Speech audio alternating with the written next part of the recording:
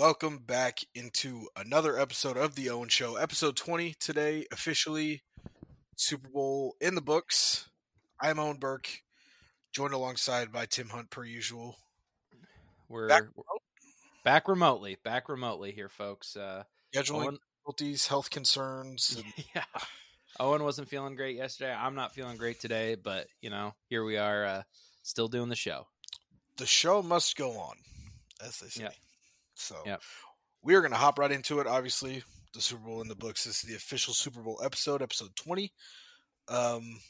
So we have one fan question today, no ads. We are strictly business today. So All business. our first fan question comes to us from my buddy Kellen down in Texas. He asks, how much better can the Chargers and the Bengals get this season? Both teams are already pretty good, and they have a lot of cap space to work with.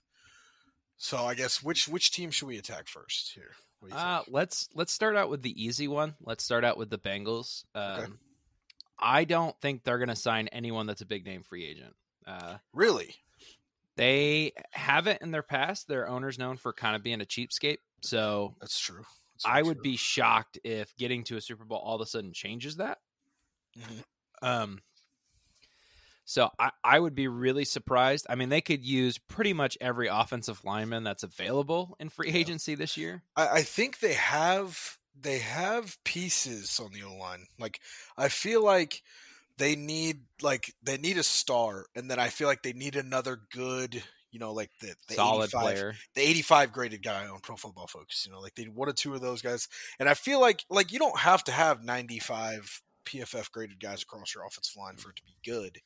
You can have a weak spot here or there, but like right now the issue is they have more weak spots than they don't. Yeah, they probably would like some secondary help as well. Yeah, Especially if Jesse Bates walks, they really are going to need secondary help. So they've got to get his contract done. I think it's good for the team because he had a dynamite year last year. He was a stud. He was the best safety in football last season. Not this season we just finished, but last season. This season, I wouldn't say he struggled. Nowhere near as good as he was the year before. But then, I mean, even through the playoffs, we saw a return to form. You saw it in the KC game. He had the breakup that led to the INT against Kansas City in overtime, and he had a pick in the Super Bowl in the end zone. So he really picked it up towards the end of the year. So we'll see what his contract. I do think they need to bring him back. I think Von Bell played really well at the end of the year. They definitely need corner help. Chidobe Awuzie played decent throughout the year, and Eli Apple was solid, but in big moments was horrible. the thing I'll say this about Eli Apple, because I know he's getting like trashed on right now. He is getting dumpstered on every time you open social media. He is a really good corner two, like a guy that I wouldn't be upset that's at corner two for me. Now, As long as I have an island guy at one, I'd be okay with him being my two guy. Which Yeah. Chidobe Awuzie is not an island guy, is the issue. well, and he got a lot of the one responsibilities that night. So, I mean, guarding Cooper Kupp in the red zone is definitely like a one responsibility. Yeah, so. and I think Awuzie probably would have got scored on in that situation anyways, to be fair to him. Like I think Jesse Bates probably would have been their best option there, but again, Cooper Kupp was the best receiver in football this year. That's the bottom line. He's probably scoring on just about anybody you put in that situation. It just so happened to be the guy that is probably the most hated corner in the league at this point. Yeah. So as far as Cincinnati, like I'd like to see him go after. I mean, as a Ravens fan, I don't want them to, but as a bystander looking outside in, I think Teron Armstead is the guy they have to gun after. Like you have to spend money, in my opinion, because here's the thing, and a lot of people have been talking to me, and I've had so many people tell me this last week and through the playoffs that Joe Burrow's going to run the division for the next couple of years. Baltimore's finishing second at best the next 5 to 10 years. Well, we're going to talk about that a little bit. I think later on down the road. I think I had that somewhere. Maybe not.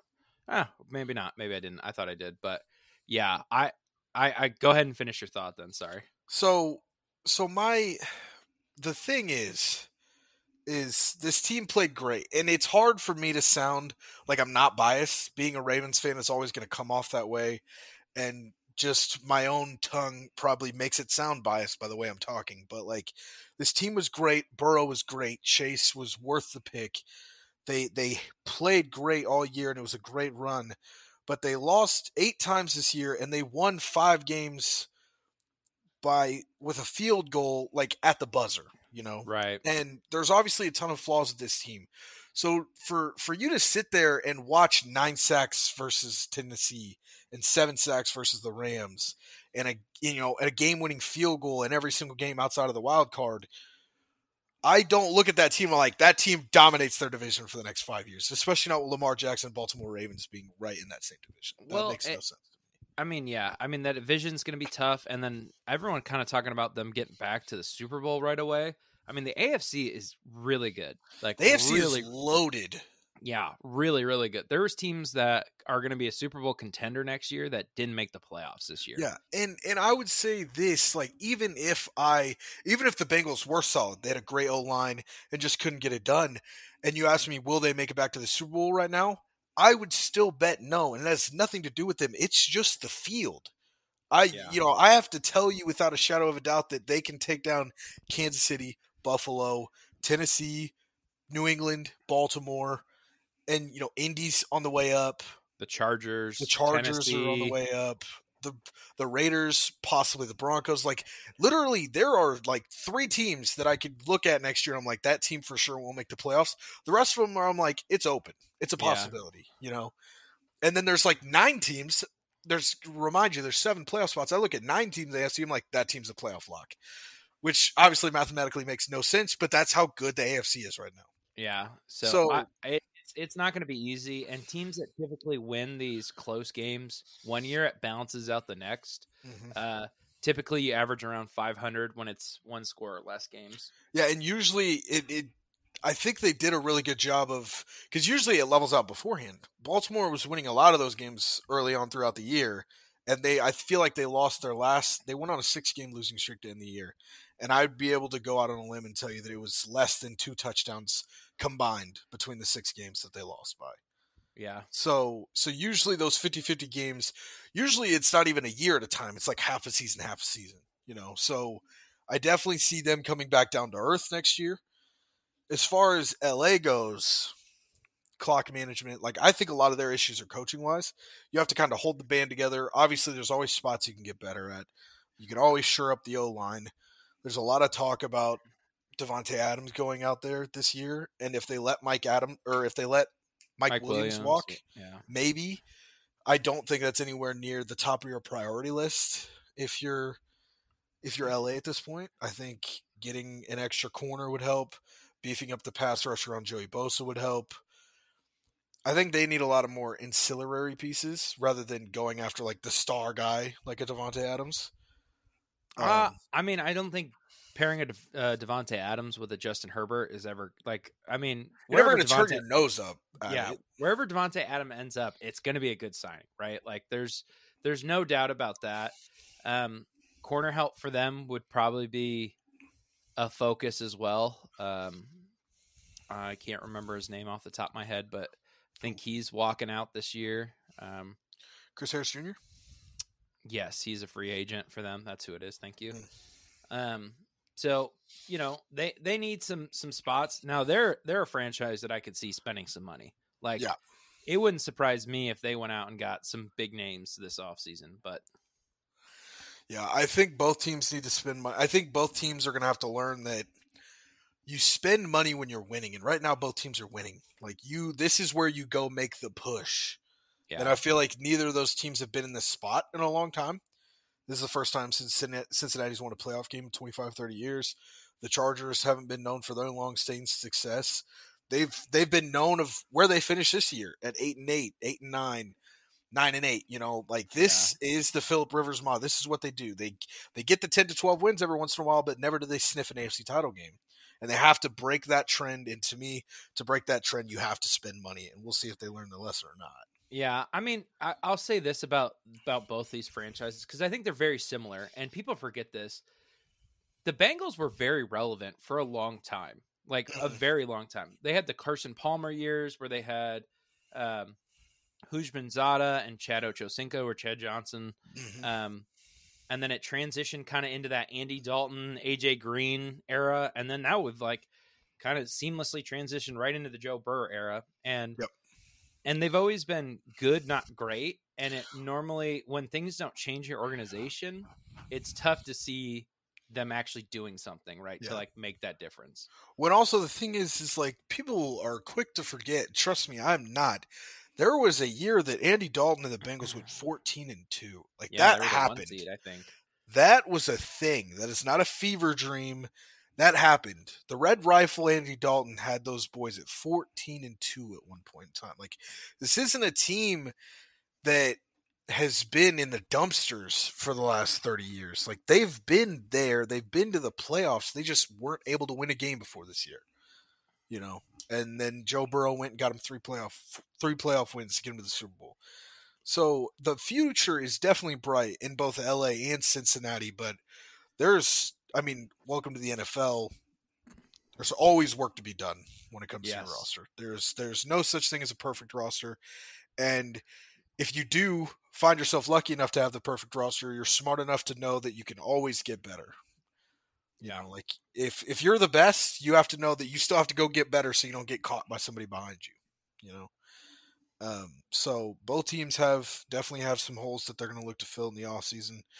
But we're just now entering that window where we get to really nerd out on the free agency and the drafts coming up. And oh yeah, I see a little free agency podcast or maybe a draft podcast, and definitely going to happen. Definitely going to happen. Well, let's talk about the big game. Yeah, should we? Why not? You know? Yeah, it's kind of important. Kind of in the headlines. Maybe it could be a big thing. Yeah. What was your overall feel of the game? Looking back on it, it didn't feel like the Super Bowl. Maybe it was because it was earlier in the day. Maybe there's just something in the air. Like Christmas this year really didn't feel like Christmas to me. I don't know what it is. Mm-hmm. Went through the whole holiday, spent time with my family, went to my grandparents' house, and I just got back to home. You know, I got back home and went back to work the next day, and I was like, doesn't feel like Christmas. This didn't feel like the Super Bowl to me. Like I don't know what it was. That maybe it's because I didn't go to a big enough party or whatever the issue was. It didn't feel as important as it was for some reason. But as far as the game goes, looking back on it, I feel like it was a tad bit boring at certain parts in the second half. Yeah. But the big playability was definitely there. And then, of course, you have the drive to seal it at the end was definitely exciting. It was a different game than I thought we were going to get. I thought the offenses 100%. Were going to be better. And I think a lot of people thought the Rams were going to dominate this game, which they really did not. No. But yeah, it wasn't really the game that I saw it being. I think there was a lot of, there's always the nerves there. And it never felt like it went away. You know what I mean? Everyone was really tense and tight the whole game. Yeah. It was different. Neither team wanted to give up on the run, despite there being little to no success on the ground. Surprisingly, Cincinnati was doing better on the run. Joe Mixon was at least ripping off some decent carries, but LA couldn't get anything on the ground, man. That defensive front for Cincinnati was eating them alive at the line of scrimmage. And so there was a lot of chess piece action, which to football fans, even to nerds like us, can be boring at certain times. Obviously, that's what this game was to a certain degree. And then obviously in the second half, the Rams start to really, really feel the loss of Odell Beckham. They get burnt right out the gate on defense, and then they come out in the next drive. And was it Chris Collins? I think it was Chris Collinsworth was like, they're really going to have to lean on, I can't remember the receiver's name. They're number 2 after Odell went down. Yeah, I can't. Here, let me look. It's super weird. The kid with the weird name. They're going to really have to lean on him. And the next play, they throw a slant route to it, and he jumps it up in the air and it gets picked off. Van Jefferson. No, it's not Van Jefferson. It's the next kid, I guess. Van Jefferson would have been 2. Bryson Hopkins was who would be the next kid. Would it be Hopkins? Okay. Mm-hmm. I can't remember who it was, but they're like, they're really going to have to lean on him. And then the next play, he pops it up and it gets picked off. And you're like, oh, shit. And then the chess match of the second half of them, like, they just did not throw to Cooper Kupp at all. And then finally on the last drive, Stafford's like, I don't fucking care who's covered him. I don't care how many guys are covering him. Zone, man, blitz or not, I am throwing to Cooper Kupp, and he's going to go make a play. And sure enough. Let's talk about that, because that was maybe the weirdest, like, grouping of plays I've ever seen. I would agree. It felt like Cincinnati's motto was, okay, we're going to just, like, get pass interference every time and not give a shit and just hope we get one by them. Yeah. Like, literally, that's what they felt like they were doing when they were guarding Cooper Kupp. Why, after the third time, you didn't have him doubled is just beyond me. Yeah, I don't know how you can go into the red zone, especially inside the 10-yard line, with how dominant your run defense has been. Take an extra guy out of the box, and I'm going to put somebody in man coverage. I want you to press on Cooper Kupp, and I'm going to play another guy 5 yards behind him. And I said, you fucking read. If he goes fade, you fucking fly over there and you get it, you know? Yeah. And now, if the last drive hadn't went the way it did, maybe you don't. But after the year he's had, that had to be the number one guy. And it was also so weird for the Rams. You're like, throw it to him. Like, before the last drive in the second half, I think he had maybe one catch in the second half before the last drive. And then finally they're like, all right, well, fuck it. And then here we go. It was just so bizarre. I mean, the officiating in that game was also just so weird. Like, they weren't calling anything. I don't think there was a flag. I think there was, like, 2 flags thrown up until the final minute and a half. Yeah. And then the second the Rams got in the red zone, I think we had 4 penalties come through. It was just fucking weird. It was just a weird game. That, like, it was a good game because it was close at the end, kind of what you're always hoping for. Mm-hmm. The one thing I'll say is the Cincinnati's defensive line was probably the most valuable group. They played so well. And I feel like they got very little credit. Like, for how well they played, I didn't expect them to be that big of an impact, but man, there was a lot of times that Matthew Stafford just had to get the ball out quick and fast. Like, they were the reason that Cincinnati was in this game. 100%.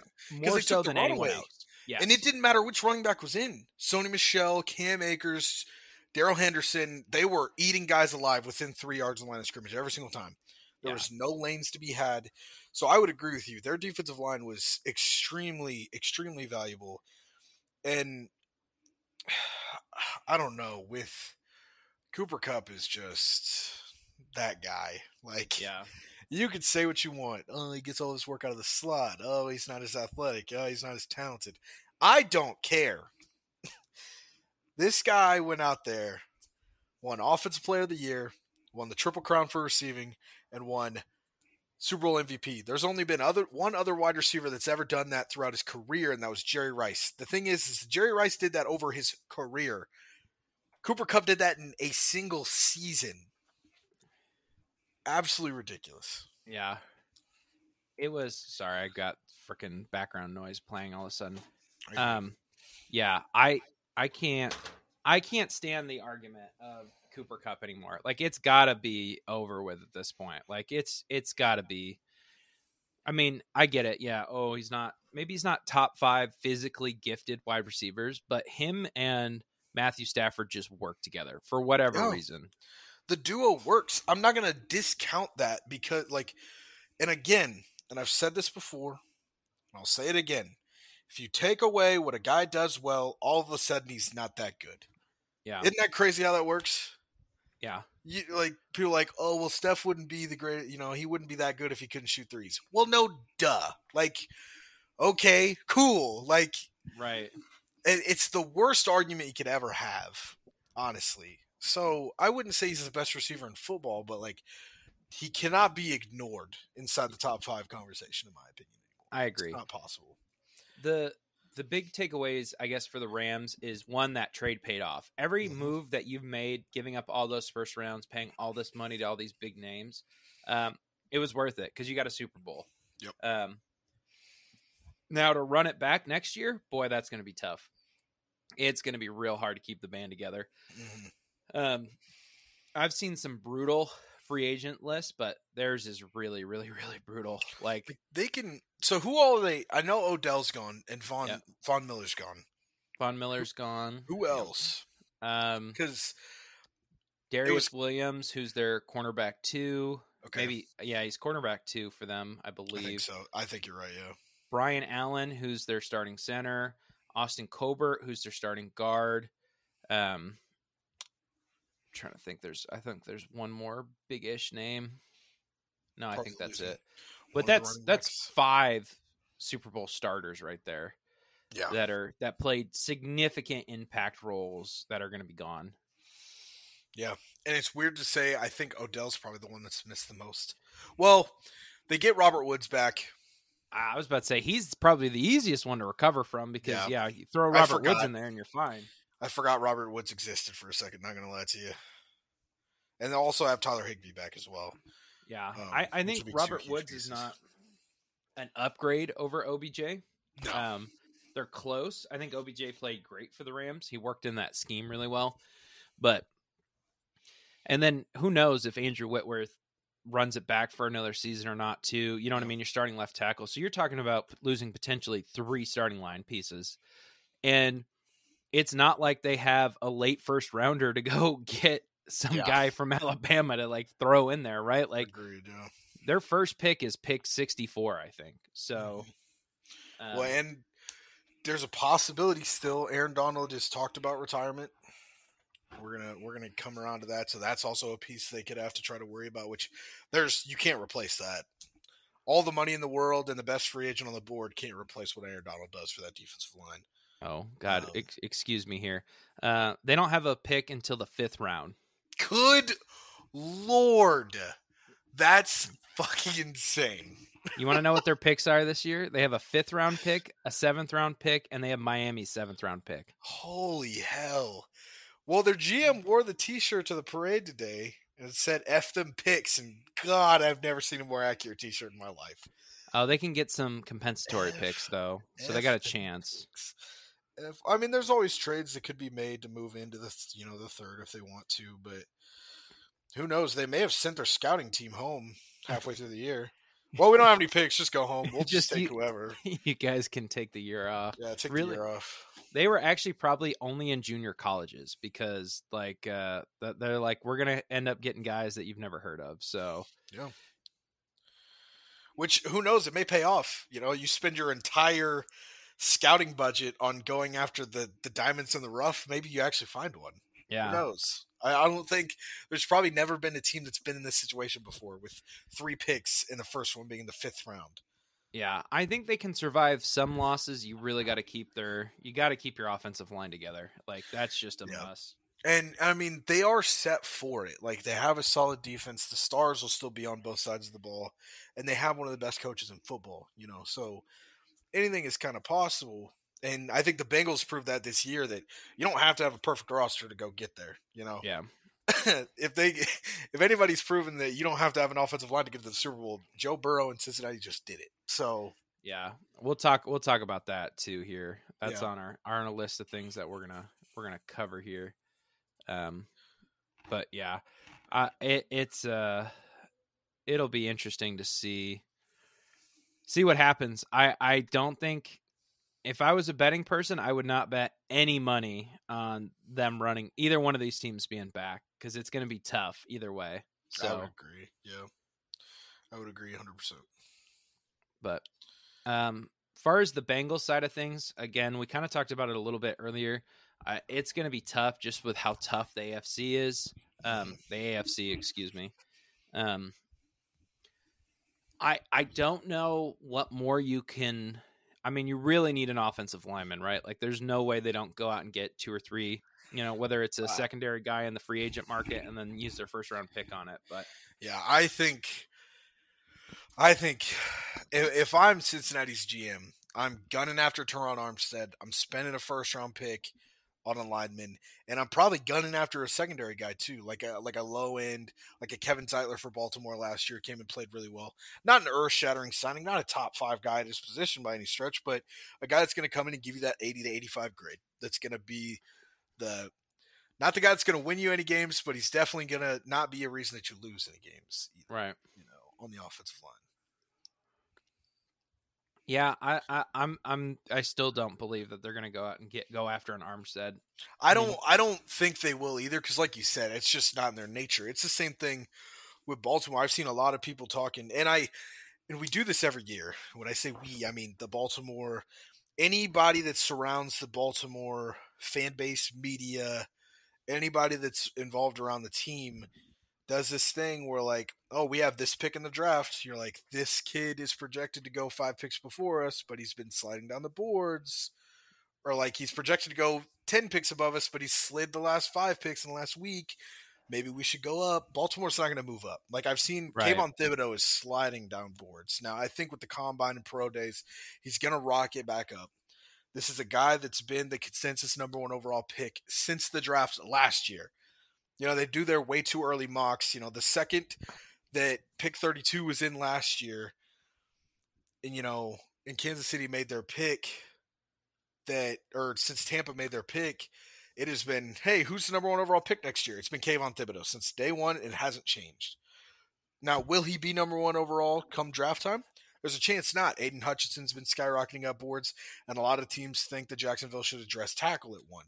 But with Thibodeau sliding, I've seen a lot of people talking about, oh, Baltimore should go up from 14 to 8 and go get him if he's available. And I would 100% agree. It's not going to happen. Baltimore doesn't move up in drafts. He does not slide out of the top 5. I promise you that. I don't think he will. Once we get the combine and pro days in the books, I don't think he will either. But I've seen a lot of mocks where he falls to like 7 or 8. Yeah, I mean, there's a lot of people that are questioning his motivation, which we've seen this before, and never does it truly turn out to be true in any case. Yeah, Laramie Tunsil was a great pick for the Dolphins. So yeah, he's a stud. He's a franchise left tackle for the Texans now, backing up their franchise quarterback Davis Mills. So Baltimore is going to take best available at 14, and I think as far as the Bengals go, that they're not going to break the tendency, just like Baltimore won't. I don't think they're going to go spend money, but God, if there was ever a time that they should, it's now. Well, here's the thing I'll say to that is, as a fan and as someone who, we talk about sports, it's more fun to use your imagination and do these things of like, oh, maybe he does fall and maybe they will trade up. But like, it never happens, but it's always good. It's going to get clicks. It's going to get listens. It's going to be a popular thing to talk about, right? Mm-hmm. Yeah. If every sports media for every team doesn't go, could we be adding Devontae Adams this offseason? They're crazy if they don't say it, right? Like it's going to be interesting because he fits everywhere, because he's going to be the best free agent out there. So yeah, the only place I wouldn't take him is Kansas City, just because you don't have the money to spend on another wide receiver. That's the only way that move doesn't work, is if you're like, I'm paying 2 other receivers 15 plus a year. I just paid my third one 15 a year. That's where that doesn't make sense. But there's not many situations that happens, Yeah, with the Bengals having $57 million, man, I would sink it in a guy. Because I don't think it'll happen, but I don't think so either. But like I said, I think it's a smart move. We'll see what ends up happening though. Let's jump into some side topics. We're gonna go slightly out of order here. I don't know why I put these in the order I did, but I'll follow you. Super Bowl MVP for Cooper Kupp. I don't know. I have such mixed feelings about it. I felt like it should have been Aaron Donald. I don't know how you feel. I would agree. That's who my pick was going into the game. Now, mind you, the stats on it, like you would go, oh, Cooper Kupp, if you just looked at the box score. But overall impact throughout the entire game, it was definitely Donald, right? Like, yeah, welcome to literally every football game he's ever played. Outside of that first quarter when they really shut him down, like he was all over the place. Mm-hmm. In the second half, and then obviously on the final 2 plays, ate him alive. He stopped the first down conversion on third down to get him to fourth, and then on fourth down he gets in the backfield, spins Joe Burrow down the end of the game. Yeah. And yeah. So it's hard. It's also hard not to go Kupp at the same time, because I think if flip the roles here, Cooper Cup goes down in the first quarter instead of Odell. I don't think they win the game because I don't think Odell can go out and win the game the way that Cup did on the last drive. Yeah, I mean I think that's fair. the rhythm and timing of what Cup and Stafford can do is way different than what Odell can. Now, I could also make the argument that they wouldn't have been in the spot because Odell would have broke one and took it to the house, and it wouldn't have been a final drive type of game for them at that point. Right. So it's a double edged sword, but I don't have an issue with Cup doing it. Winning MVP. I definitely would have picked Donald too. But Yeah. The other thing I'll say too is I feel like OBJ would have gotten it if he didn't get hurt because he was dynamite. He was just open on big plays. Like Yeah. I was like, man, this is dynamic. Like that's why it worked so well is because you had Cooper Cup having the best single season by a receiver ever, and Odell is the 2, and he was just being the dynamic playmaker he does. It works so well, and I would have loved to see what he would have done next to Davante Adams in Green Bay, but I think we saw a pretty damn good year from both of them once he landed in LA. I agree. We'll keep on the Rams. I think you wrote this one in. Ramsey's still a top cornerback. Yeah, I've seen a lot of people talking about this. That he's not as good as we all think he is. He's not top. He's not the best anymore. A lot of people have been on the J.R. Alexander train for a long time. Mm-hmm. A lot of people are on the Javon Diggs train now for some reason. Oh God, we don't want to talk about that. Yeah, I'm not. There's a lot of names that have been thrown around, and because he allowed 134 yards. If you look at the stat sheet, 134 yards allowed, which is the most he's ever allowed in his career. It was on the biggest stage. So I wanted a chance to address this because I think, first of all, it's fucking ridiculous that we have to have this conversation. Because, like I said, if you look at the stat sheet, if you don't watch the game, and I look at the sheet, yards allowed, 134. All right. Mm-hmm. 75 was a missed PI call, the face mask where he got drugged to the ground by T. Higgins. True. So that negates half the yards, like right out the gate. That's very true, yeah. So right out the gate, we're knocking the total down to like 60, which is a solid game, being the number one corner and the guy that's on the island for most of the game. And then you look at another 46 of that was probably the catch of the game by Ja'Marr Chase down the sideline in the first half. And the thing that I say about that one is like, they're like, man, Ja'Marr was cooking his ass all night. And I'm like, welcome to the life of being a press corner. You're going to get cooked a couple times. But guess what? 3 plays later, after he let that big play go down to the 10-yard line, what happened? Or down to the 12-yard line. 3rd and 10, crosser to T. Higgins, breaks it up, saves the touchdown. They're forced to kick a field goal. Yeah. So if you did take the 46 away in the 70, that's 15 yards. So we're talking about 2 plays. One of them was a missed call for 75 yards. We're talking at 15, at most 55, 60 yards allowed by this guy. He is still the best corner in football. There's not a debate to be had, in my opinion. Like I said, you're going to see, and a lot of people were like, Ja'Marr Chase cooked him on the last play. I don't know if you saw that picture. Yeah. Like Ramsey's on the ground, Chase is 10, 15 yards down the field, no one around him while Burrow's getting spun to the ground. Well, and that's the age-old paradox. Because Penny Sewell would have been there to give him the time, but I don't think another receiver on that team gets open the way that we'll talk about that. That's one of the next ones. We're coming back around to that? Okay, we're coming back. Yeah. That's like you're sniffing that category. Don't get too deep into it. Yeah. So Ramsey's still the best corner, and that is the epitome of being a press corner. Like, look at Marcus Peters. A lot of Chiefs fans hated Marcus Peters when he was there, and a lot of Chiefs fans loved Marcus Peters because he got picks. They love the style of play, the trash talk. He's physical at the line of scrimmage. Which he's nowhere near as athletic as Jalen Ramsey is. But guess what? Here's the life of being a press corner. 60 to 75% of the time, you're going to take a receiver out of the game. They won't be able to keep up. You're going to drain them at the line of scrimmage. You're going to jam them off the routes. The timing's going to be off, and you're going to hold them out of a lot of plays. But the 2 to 3 times they catch you, you're going to look really, really bad. And Ja'Marr Chase caught him 2, if not 3 times in that game. Well, it's the Trayvon Diggs thing, right? Like these guys that make spectacular plays get burnt because in order to make plays, you have to take risks, right? Mm-hmm. the other thing I'll say to this is they asked Jalen Ramsey to do a lot in this game. Yeah, Like yeah, they a did. lot. Like this is a really, I would argue this has got to be one of the better wide receiver cores in the NFL. For a couple of reasons. One, how deep it is. I say how deep it is. I mean, it's really three guys deep. Still, I mean, Joe Mixon, you could throw in there as like a really good fourth option, but any one of those guys can be the number one guy any given night. Yeah. So, like Tyler Boyd had nights where he was the best receiver. T. Higgins had nights where he was the best receiver. Jamar Chase, same thing. So it's a really tough wide receiver core matchup.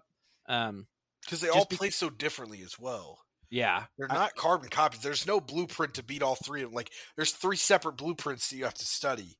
Yeah. So I think that has to do with part of it. I don't know if he's the number one guy anymore. I think he's still definitely a top 5 corner, top 3 corner in the league for sure. He's definitely an elite corner. Like, if you're asking me if I'd take Jalen Ramsey on my team, 9 times out of 10 I would. Yeah. Next thing we got to talk about, we'll stick on the Rams and then we'll circle back around to the Bengals here, is the Matthew Stafford for the Hall of Fame debate. I feel like this has been a hot and spicy one. I can't remember. Richard Sherman, I think, tweeted about it. Does that sound right? Richard Sherman's been all over this on Twitter. He's got an interesting point, but I think it overall misses the mark for me, at least. I mean, right now, Matthew Stafford is 12th on the all-time passing yards. So to think, even if he has average years to finish out, he'll definitely be a top 10 guy with a Super Bowl. Are you looking at the top 10 list right now? No, I don't. I'm not. No? I can pull it up. You real have that quick, pulled though. up already? Okay. I was just curious because I have the Matt Ryan was a big guy that they brought into this comparison all week. Mm-hmm. And like, if Stafford were to retire today, probably, I don't think he's first ballot Hall of Famer, but I think he probably gets in. He gets in, yeah. You know, it's he might wait 2 to 3 years, but I think he gets in. And Sherman's whole thing was like, oh, it's such a watered down thing now. Everybody's getting in. Hey, guess what? The game's evolving. As much as the stats may not look as impressive as they once did, they're impressive compared to everything else that's currently happening. You know? Yeah. Are you want numbers here? I'm curious to where Matt Ryan is on the top 10. Oh, Matt Ryan's. I don't know. Is he in the top 10? Oh, for passing yards? Yeah. Hell no. Yeah. Oh, yeah, he is. Oh, there he is. Yeah, he is. Matt Ryan is 8th all time at 59,000 yards. Yeah. Passing yards is always going to be one that's going to be really hard to gauge because it's like 3-pointers made. If we judged how good people were based off 3-pointers made, everybody in the NBA today, like I'd say the 50th best player in the league today is better than Michael Jordan. Right. Because welcome to the NBA, we shoot threes. Welcome to the NFL, we throw the ball, you know? So I think another interesting one to add into this too is Phillip Rivers a Hall of Famer? Because he currently 6'6" all time at 63,000 yards. I think he is. I don't think he's a first ballot Hall of Famer, and that's why I put him in the same class as Matthew Stafford.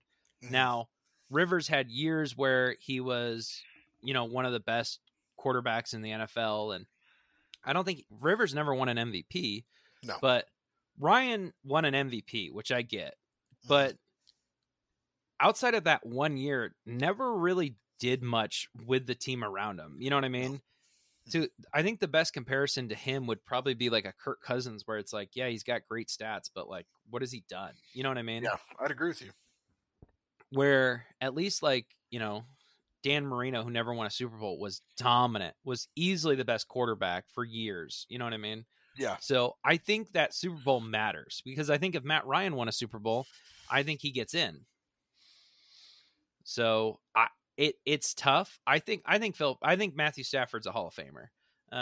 I know one of the points that a lot of like sportscasters have been making is the 2 best wide receiver seasons of all time have both been with Matthew Stafford as the quarterback. So yeah, if league history, if NFL history, looking 50 years ahead, if I'm telling my son the story of the NFL and if I have to mention your name, like I cannot accurately portray the NFL how it was during the time you played without mentioning your name, to me, you're a Hall of Famer. Yeah. So he is pivotal. Because if I was like, Calvin Johnson is the second best receiver of all time, and he had one of the most dominant years in NFL history, and then 10, 15 years later, Cooper Kupp had arguably the greatest, if not second, third best season any receiver's ever had. And my son's like, oh, who's his quarterback? Who is each guy's quarterback? I'm like, funny story, it's the same guy.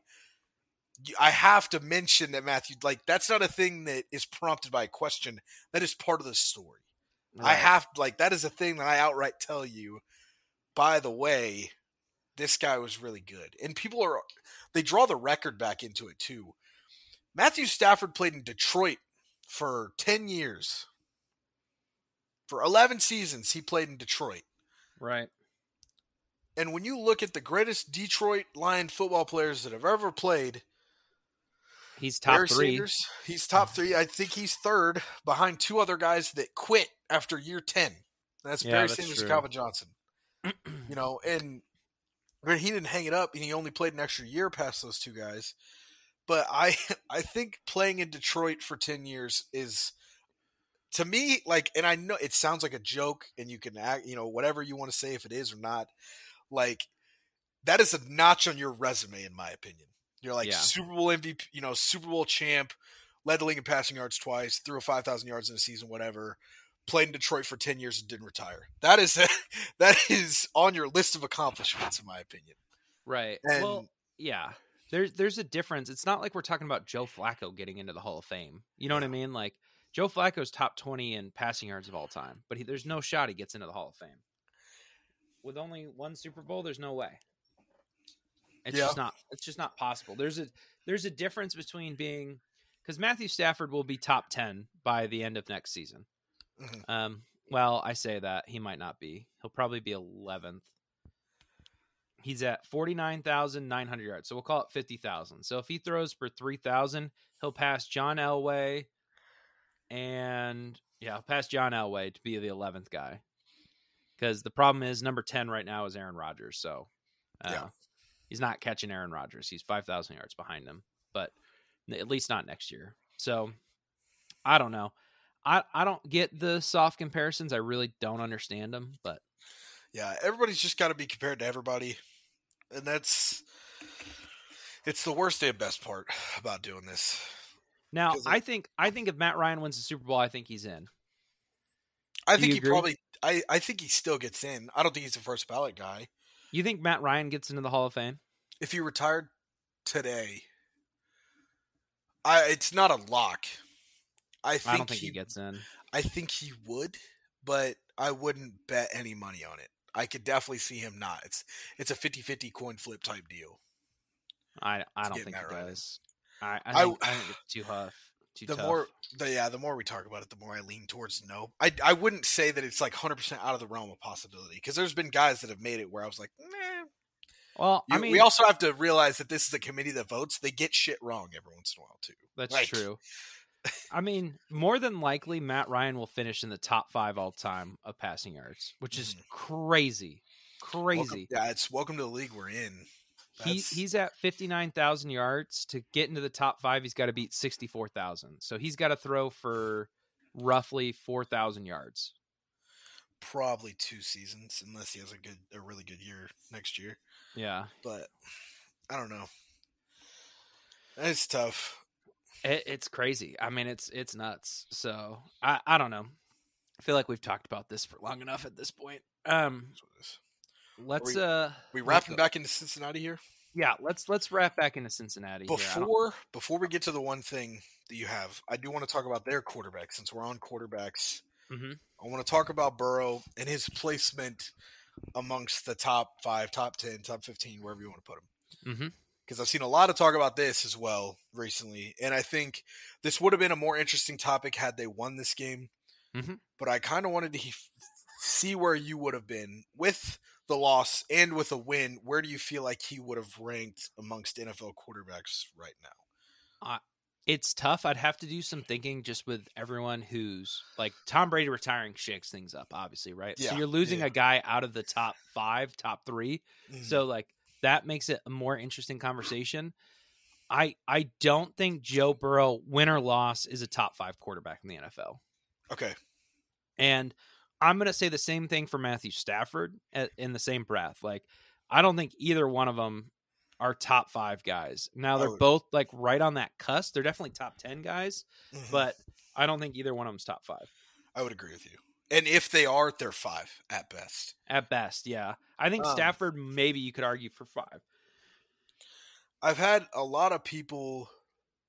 I've heard a lot of people talk about this, and I don't like to like prey on people's downfalls and like be happy that somebody lost, but like I am glad that Joe Burrow lost this game, that the Bengals lost this game, because I was hearing some crazy shit this last week about if Joe Burrow wins this, he's gonna hop Josh Allen. He's the second best quarterback. He possibly overtakes Patrick Mahomes. I'm like, you are high, and people were coming at me like, oh, of course the Ravens fan doesn't think that Joe Burrow, and I'm like, no, because listen, because if I or anyone back in 2012, Baltimore wins the Super Bowl, no one jumped Joe Flacco into the top 3.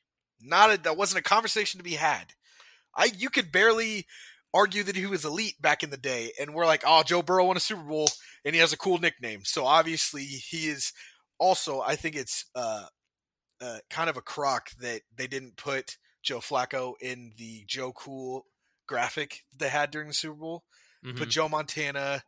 They put, who are the other guys? Joe Namath and then Joe Burrow were the 3. Yeah. I feel like Joe Flacco earned his name on that wall. No, he didn't. But he has the greatest postseason, or the second best postseason by any NFL quarterback ever, and no one can ever take that away from me or him.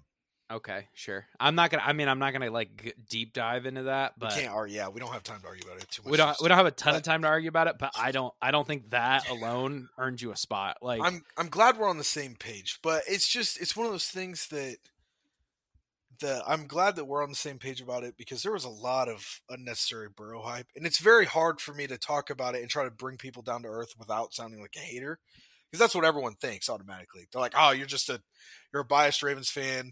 They're going to run the division, and you're salty about it. Get over it." And I'm like, "No, you guys are being effing ridiculous to hop a guy into the top 3 because of a 6-game stretch. Like, he threw for 900 yards in 2 games.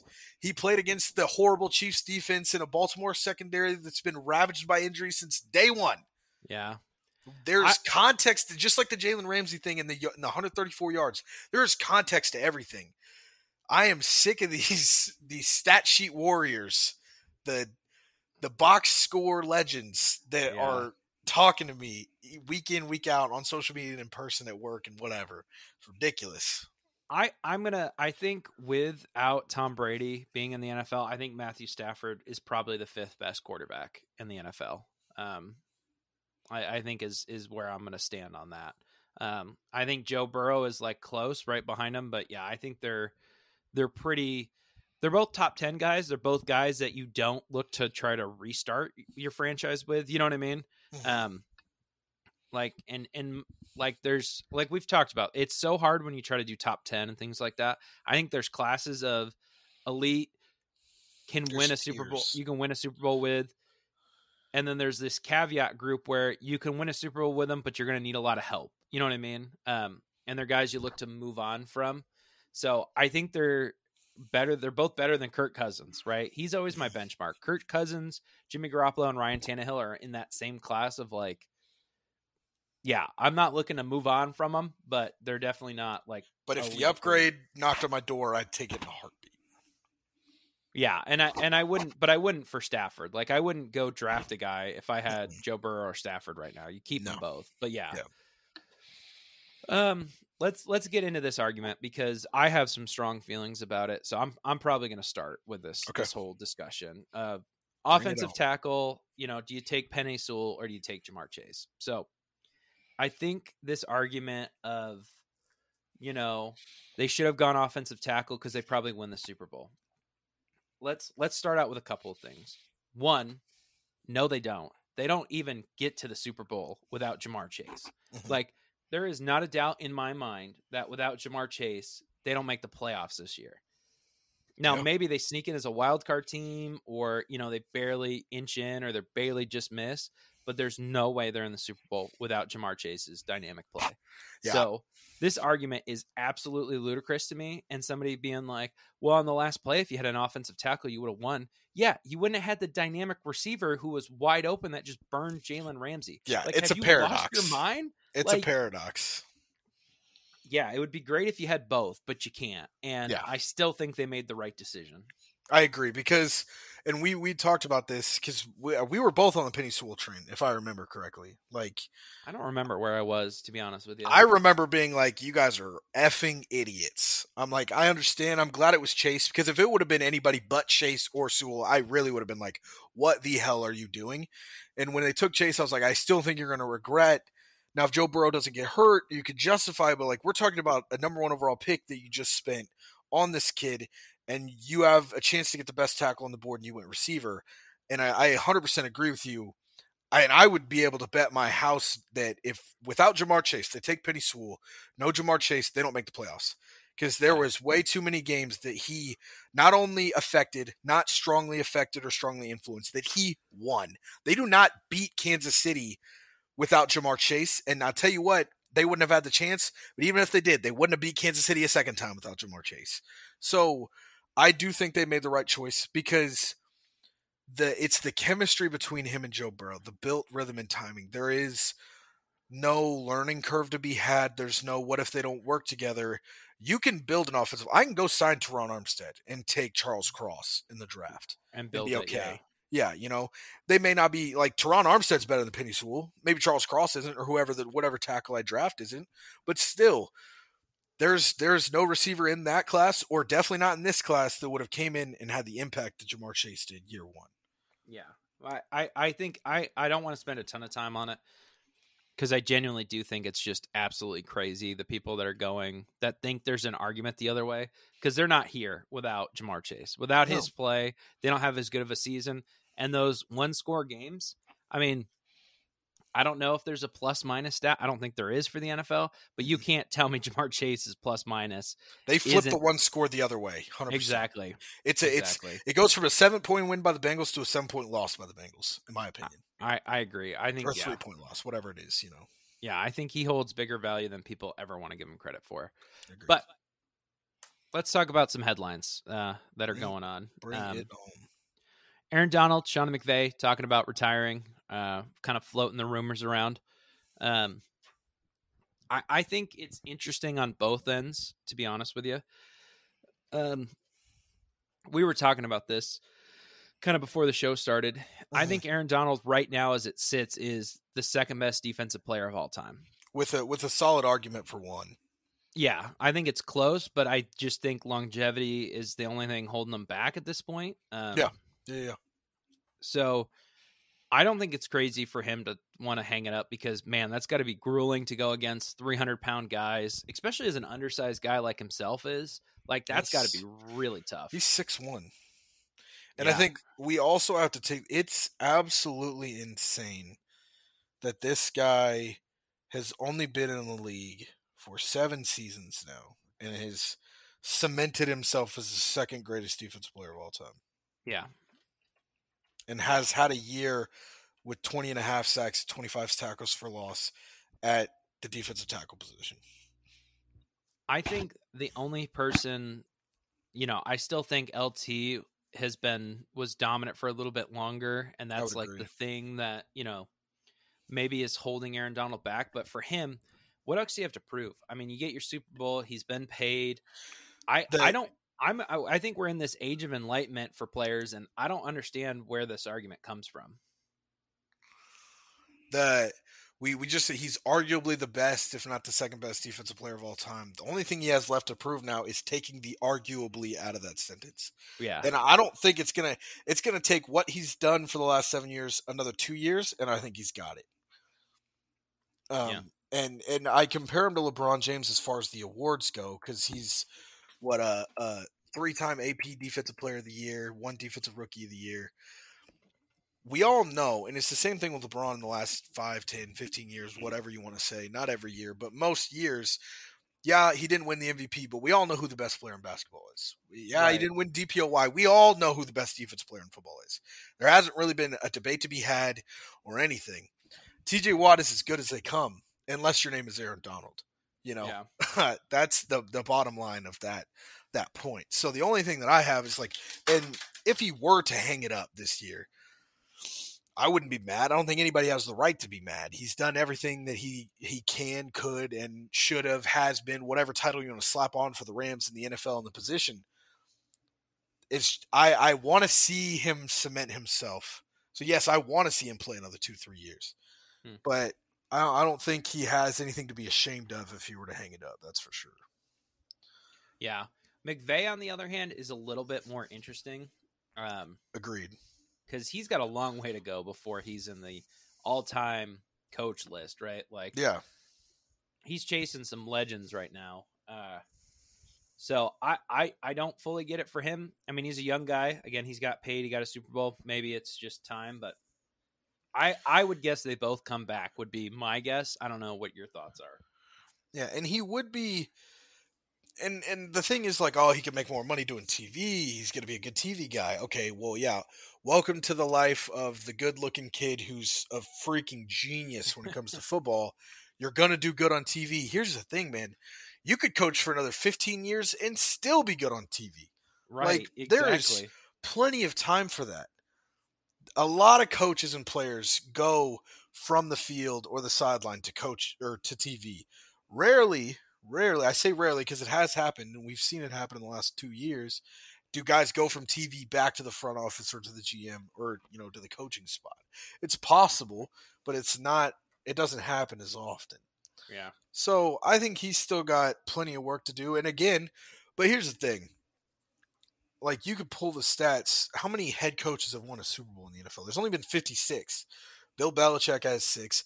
A lot of coaches have more than one. Like, he's probably one of the 20 to 30, possibly 40, I feel like, at most, coaches that have ever won a Super Bowl in the NFL to be head coaches and win a Super Bowl. So Right. he's etched his name in history. If he wanted to go do TV tomorrow, he could. And I don't think, again, there's going to be people like, well, you could have done so much more in the league. Yeah, well, it's the same thing with Donald. Everybody can always do more. So could a Calvin Johnson, a Barry Sanders. Right. So could Tom Brady. So Tom Brady technically could. So At 44 years old, like, this conversation isn't just because of the age factor. It's just anytime you hang it up when you're at the top of your game, people are going to ask you that. And right now, Sean McVay is the top 5 head coach in this NFL. But TV will be there, man. You could do this for 5 years. Wait until the Rams suck, then go do TV. Like, right. Yeah, there's no hurry for it. So that's the thing that I don't fully get is, you know what I mean? Why right now? Like, why would he leave now? I agree. You're like we said, it's going to be hard for them to run it back. We didn't say it was impossible. Right. There's no such thing as impossible. I think Joe Burrow and the Bengals proved that. So I mean, if Aaron Donald's running it back, I can't imagine Sean McVay goes to TV. Definitely going to happen in the long run, but I think we're still a ways off from that happening. Yes, I would agree 100%. Next thing, kind of moving off Super Bowl stuff, some general headlines from this week. Colts moving on from Carson Wentz. It's the quarterback headline section. That's what this is. Yeah, which is pretty interesting to me, I would say the least. I don't know kind of where you're at with it. We're both, I think, Wentz guys in general. I don't fully get the move of saying, hey, we're going to move off of this guy, especially for how much you gave up for it. I think you have to run it back for at least another year. I thought he played well enough at the end of the year to maybe push this team over the top. And it's not like he has a ton of weapons around him either. Mm-hmm. Yeah, his best receiver this year was Michael Pittman, who is right. on the rise, and their best part about the team was the run game. So when I look at just Carson Wentz and the team, how they played, how he played, I can understand the want to move on. You feel like you have a Super Bowl window as far as your roster goes, but the quarterback play is not there. Here's the thing. Not just your building is not the only thing that matters here. You have to look outside of your building and what you can bring in. You brought in Carson Wentz. You gave up a decent bit, and you could take a loss for him if there was a Joe Burrow in this draft class, if there was a Trevor Lawrence in this draft class. There's not. There's not even a Baker Mayfield in this draft class. Like, we're looking at the top quarterback going off the board at 8, and there's still, that is a reach still, at Kenny Pickett going at 8 at this point. So who are you? And we said we're broken records about this. Both of us are, as far as this coaching, and the same thing applies to quarterbacks. Any move can look good as long as it's an upgrade. Who are you going to bring in that's going to be better? Here's what I would do if I were the Colts. Is I would maybe if you can get aggressive and go out and get a Deshaun Watson or a Russell Wilson or, one of these veteran QBs, I think about it. But the problem is you're not going to have a ton of capital to kind of pair with Carson Wentz or whatever to kind of get that move made. Mm-hmm. I think that'll be really hard to do. I think about it. If I go out and get one of these wide receivers in the free agency class, right? You have Devontae Adams, Juju Smith-Schuster, Mike Williams. You have some names out there. Possibly a Chris Godwin's, possibly an Odell. Yeah, there's some. I mean, Odell, we'll see with that injury, but there's some guys you could go out and get that's going to bolster this wide receiver core. I do that, and then I use my second round pick on a quarterback. So there's 3 or 4 names that everybody's talking about. One of them will more than likely slide into the second. You know what I mean? And maybe you move up to get that guy, but outside of that, man, I don't really get it. I mean, if I could quietly gun after Aaron Rodgers and sign Devontae Adams for free agency, sure. But again, we're talking about these perfect situations that kind of have to happen at this point. Yeah. So, and you have to be careful, because if your name is swirling in headlines week in, week out, the Colts have been talking to the Packers, they're really involved in Aaron Rodgers talks, the same thing, and you hear these things about Russell Wilson, possibly a Deshaun Watson. I don't think that'll happen. That Texans trade, I think, is iffy at best to start, and especially being in division, I can't imagine them wanting to play against him twice a year. But Carson Wentz has been a guy that's been affected heavily by things that are happening around him with the front office and the coaching staff. If your name is swirling in headlines for weeks and weeks upon end, I think it's going to affect his play. Yeah. And it's going to affect his morale inside the building. And if your QB morale is down, guess where your team record is? Down. Well, and how does that not get in your head after a while? If you're I can't blame. It's not a Carson Wentz thing. It's a human being thing. Yeah, it has to eventually, right? And agreed. This would be the second team to kind of do this to him in the last couple of years, and he has to know that if it doesn't work out here, this is the end, right? Like, it has to be. So, I don't get it personally. It doesn't make much sense to me at all. But to each their own, I guess. They have to get one of the veteran guys for it to be worth it, in my mind. If not, just use the second round pick. Hopefully it develops into somebody. Very rarely do they happen, but you never know. Yeah, it is very rare. But speaking of guys being taken in the second round and developing and possibly being shoot out the door now, I want to take a sec before we move on into the next spot, because there's been a lot of rumors swirling around Russell Wilson and a possible Eagles deal and shooing Jalen Hurts out. So I kind of want your opinion on that. So I mean, honestly, I wouldn't be too upset about it because it is a significant upgrade. And we've talked about this. If you're the Eagles, you have the draft capital to go out and get a Russell Wilson. I don't know if I love the move, because it feels like you could make this team significantly better with 3 first-round picks.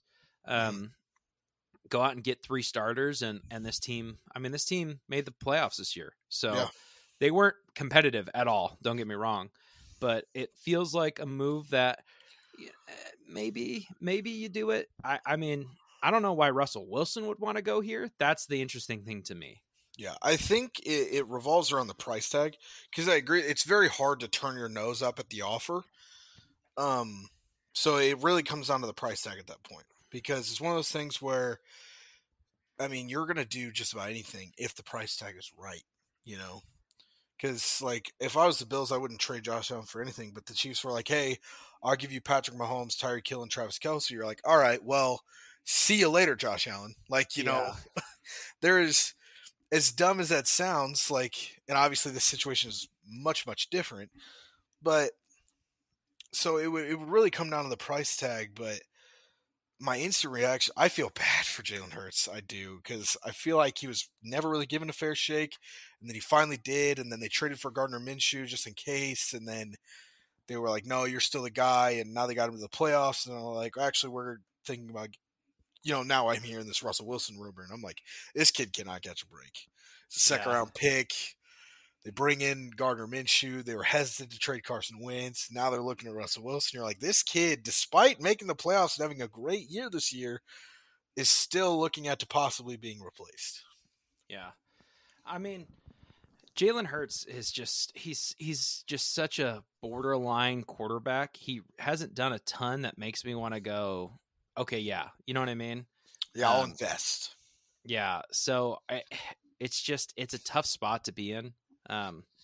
Yeah, I think if you can go out and get Russell Wilson, you do it. I still think they need a lot of pieces, though. That's the thing. Is Russell Wilson, you're a playoff team, but how much better do you get when you go out and get a Russell Wilson? Do they become a Super Bowl contender? I don't think so. So that's really the struggle for me, at least, of like why. I mean, I get why you would do it, but at the same time, I'm not sure why, because you're still kind of far away. Yeah, I would agree. And that division's is as much as it's unpredictable and it kind of sucks sometimes, it's also pretty good. Like, it's very weird because the Giants are pretty bad, but like nobody's horrible, but nobody's great. Dallas should be, but never mind. I'm not gonna get there. But we're gonna try to avoid. I'm gonna skip the Dallas hate this week. I'm gonna try to. Yeah, we got a buddy who he can't handle any more of it. So we have been pretty steadily on them, even when they're not playing. So yes. So yeah, I don't know. It doesn't make sense in my mind, because I don't know if he makes you a Super Bowl team. I really don't. I don't think Philly's a better setup right now than Seattle is. So the defense is maybe a little bit better, but not much at all, if any. I think Philly is better set than Seattle is. But I still don't think they're set for a Super Bowl. Is the thing. Yeah. I think Philly's closer than Seattle is by a decent margin, to be honest with you. But again, it's not a team that I feel like is elevated to a Super Bowl. They would have to go do other things to get there, and it's hard to make that splash and then tack on to it.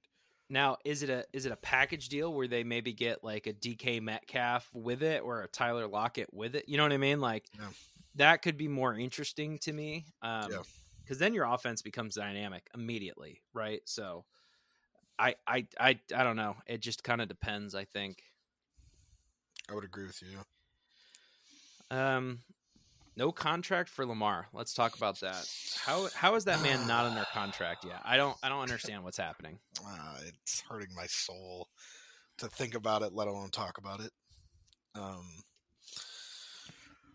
So he's representing himself in contract negotiations, which already never usually bodes well. You could get around it and you could make it work, but it never enhances the situation by any stretch. Right. I don't know, because Baltimore's not usually one to be stingy when offering extensions. Now, they're stingy with who they offer extensions to. Like I said, Baltimore is a Pro Bowl player factory. Look at C.J. Mosley. Was once considered soon to be the best linebacker in the league and has now played a total of like 16 games in 3 years with the Jets. Well, is that a Ravens effect or is that the Jets effect? Let's do both. We'll say both, because I could pull multiple names. Baltimore's really good at drafting these guys, them being really good and them walking. But that's the welcome to drafting so well. You can't pay everybody. That's the thing. But Baltimore, the thing that makes me nervous here is that I've heard that contract is no slump deal at all, and that they were pretty set on a deal, and then Josh Allen's deal came out, and he wants more than Josh Allen makes. Which is I don't know if he'll get. He wants to be paid. He wants to be the second highest paid quarterback in the league. I'm on one hand, I'm happy that he knows that he shouldn't be the highest paid quarterback in NFL history. Neither should have Joe Flacco, but he was at one point. people are soon to forget that as well. That Jared Goff and Joe Flacco were both at one point the highest paid quarterbacks in NFL history. Crazy. Yeah. Aaron Rodgers has held that title. Patty holds it now. But Josh Allen kind of reset Lamar's market on what he wanted. They offered him generational talent, generational wealth level contract, something around the 40 million a year, 40 plus mark, and he wants more. So I'm terrified because Baltimore's kind of handcuffed in this situation, to be 100% honest with you. As good as Tyler Huntley was and is, obviously, he's not a guy I'm betting my franchise on going forward where I'm like, we'll just let Lamar walk and fucking You let definitely Huntley run the can't do show. that. There's no way you can do that. And if they go out and get any other quarterback that's not named Malik Willis, it's a full reset on the playbook again, just like it was when they brought Lamar in. This offense completely changed. It was an air raid, throw the ball up down the sideline to Torrey Smith or over the middle to Anquan Bolden. And that's what Joe Flacco, made his career off, was the deep ball. It was an air raid offense. Like, they moved the ball down the field. That's what Baltimore did, interchanging with power run plays with Ray Rice. And now they're the best rushing attack in NFL history. They're still the third best this year, despite losing every running back that was on roster last year and Lamar for 6 games. They were still the third best running team. So this is a running football team, and Lamar Jackson is pivotal to what Baltimore does. Not only obviously in the passing game, but what they do as an offense as a whole. So it's not like you could be like, oh, we'll just go get somebody else. There is no Lamar Jackson to go replace, Yeah, I mean, it's tough because he's coming off a down year, right? Like, if he had an amazing year like he did 2 years ago, yeah, you pay him without question, and you give him more than Josh Allen. But after what I've seen out of Josh Allen the last 2 years and compare that to what I've seen out of Lamar Jackson the last 2 years, I don't know. That's a tough spot. It really is. And the problem for Lamar is the Ravens hold all the chips right now because they can franchise tag him. And after that, they can franchise tag him again. And if he gets hurt or has another off year, I mean, his value is just going to plummet. That's the scary part if you're Lamar Jackson. Yeah, I would agree. Because if they don't make the playoffs again next year, how do you justify paying him that much money? How? Yeah, and I would agree. And this one, it's a weird year to look at because as much as it was a down year, he also was hurt for the last 6 games. Like, Baltimore was the 1 seed in the AFC at one point, and they lost 6 straight without him, which, as much as it was a down year and you can kind of bring your contract negotiations back down, a 6-game losing streak without him easily just brings it right back up because you're like, look what you were able to do without me. Nothing. Right. Nothing. This is how valuable I am because I wasn't out there. So, and that, friends, is how you become mediocre in the NFL. Yeah. It's not a situation I've been trying to ignore it, to be 100% honest with you. Yeah.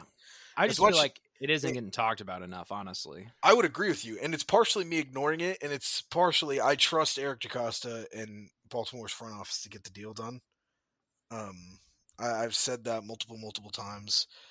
There is little a thing that Baltimore's front office they could do right now that could shake my confidence in them. Mm-hmm. Now, letting Lamar Jackson walk is definitely one of those things. So that is a scary thought, but I don't think that'll happen. It's just it's a win thing on when they'll get the deal done. All right. Next thing, what's happening with Baker Mayfield? I feel like nobody is talking about this at all. No. And I feel like it's one of the bigger question marks going into the offseason. Do the Browns run it back? I don't even think we're talking about contract extension. I just think, do you give Baker another year at this point? Yeah, do you take the 5th-year option? Right. I don't know, man. I think you've got to look for a deal at this point. You think so? You think they give it to him? No, not an extension. You got to look for a trade. Oh, okay. Because I like Baker. I do think he still has the potential to be a franchise guy. And I said that about Sam Darnold when he landed Carolina. My opinion has changed, obviously. But Baker needs a change of scenery to be successful at this point. Think so? Because people ask me, they're like, do you think Baker Mayfield rebounds? Do you think he could still have a solid career? Do you still think he's a franchise guy? I answer the question with a question: is he still in Cleveland? Because that answer is extremely dependent upon that question at that point. Because if he stays in Cleveland, he won't be a starter. He's not a franchise guy, and you're not going to see any success out of him. But if he gets to the right spot, I think he does. I know the GM has come out and they already have exercised. They did that last year. They exercised his 5th-year option. And he's come out and said they were planning on him being our starter next year. But I mean, who knows if that holds true? You know what I mean? Like you never say never. So yeah, and it's a tough situation because he's right in the middle of the pack. You want to put him on the bottom half of quarterbacks in the league, but he's probably around that 16, the 15, 16, 17 mark, right in the middle. And we know what the upside is. The guy was the number 1 overall pick for a reason. And the talent is there. We saw it his rookie year, but just, I don't know. He resisted the Cleveland quarterback curse for about 3 years, but I think it's finally caught up to him. Yeah, I mean, we'll see. I mean, maybe they run it back another year, but the only reason I don't think he gets traded is what's he worth? What's somebody going to give up for him? A 3rd-round pick, maybe? And see, and this is the thing is it's all relative. It's all extremely relative and extremely hard to figure out.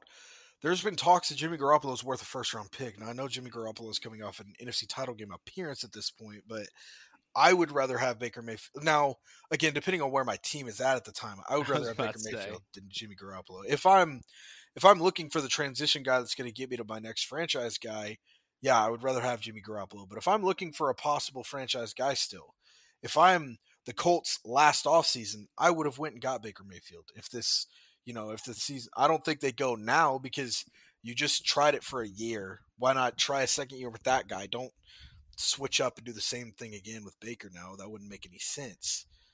But Cleveland, I think, is should be a team that should be in hot talks with Green Bay. If Green Bay is open to the quarterback swap, now Houston has made it known that they do not want a quarterback back in the trade for Deshaun Watson. They want extra capital that's not a quarterback instead. Green Bay hasn't. We don't know what Green Bay wants. And if Green Bay wants a swap, to me, that's about as good of a spot as you can get. I don't know how well Baker. I mean, the weather is obviously a lot colder in Lambeau, but we're not talking about Florida when we talk about Cleveland. It's pretty cold there too. Cleveland automatically becomes a Super Bowl contender. We know how good that roster is. Mm-hmm. They are missing a number 1 wide receiver at this point, but hey, guess what is the number 1 commodity in free agency this year? Number 1 wide receivers. Guess what? There's a solid stock in the draft of this year. Receivers. I don't know. I don't know if I'd say there's a large commodity of number 1 wide receivers in the free agency class. I would pump the brakes on that one. You think so? That's not this segment, but I mean, outside of Devontae Adams, who are we looking at here that you're saying is a number 1? I mean, Mike Williams was good for what, like 6 weeks, like 8 weeks. I mean, Chris Godwin, I'll give you, Allen Robinson, potentially, he's a little bit on the old side for me to be a true number 1. I'd rather have him at my 2 slot. OBJ is probably not a number 1 anymore. Antonio Brown, who knows what's going to go on with him.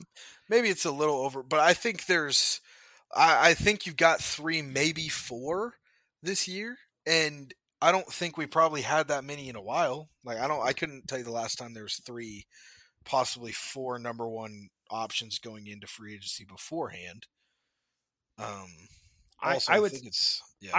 mean, I think you have a fair point of like, this is probably a good year to need a wide receiver. Yeah, like, it's a bad year to need a quarterback, good year to need a wide receiver. Because I agree with you. Yeah, there's probably 3 guys in 3 agency that can be a 1, and then there's probably 3 guys in the draft this year who might potentially be 1s. So, yeah, that's always a risk because you got to pick the right guy. You got to make sure you take Justin Jefferson, not Jalen Reagor. Yeah, true. Which is always true. It's always a risky thing, and that's why the F the picks thing can work to a certain degree, because who would you rather have, a 1st round and a 2nd round pick, or Odell and Von Miller for a year? That's true. Well, depends on where my window is, and the Rams proved that their window is now, and they made the moves to go win now. Yeah. Whereas Cleveland, obviously with Baker, they've got some stuff to figure out.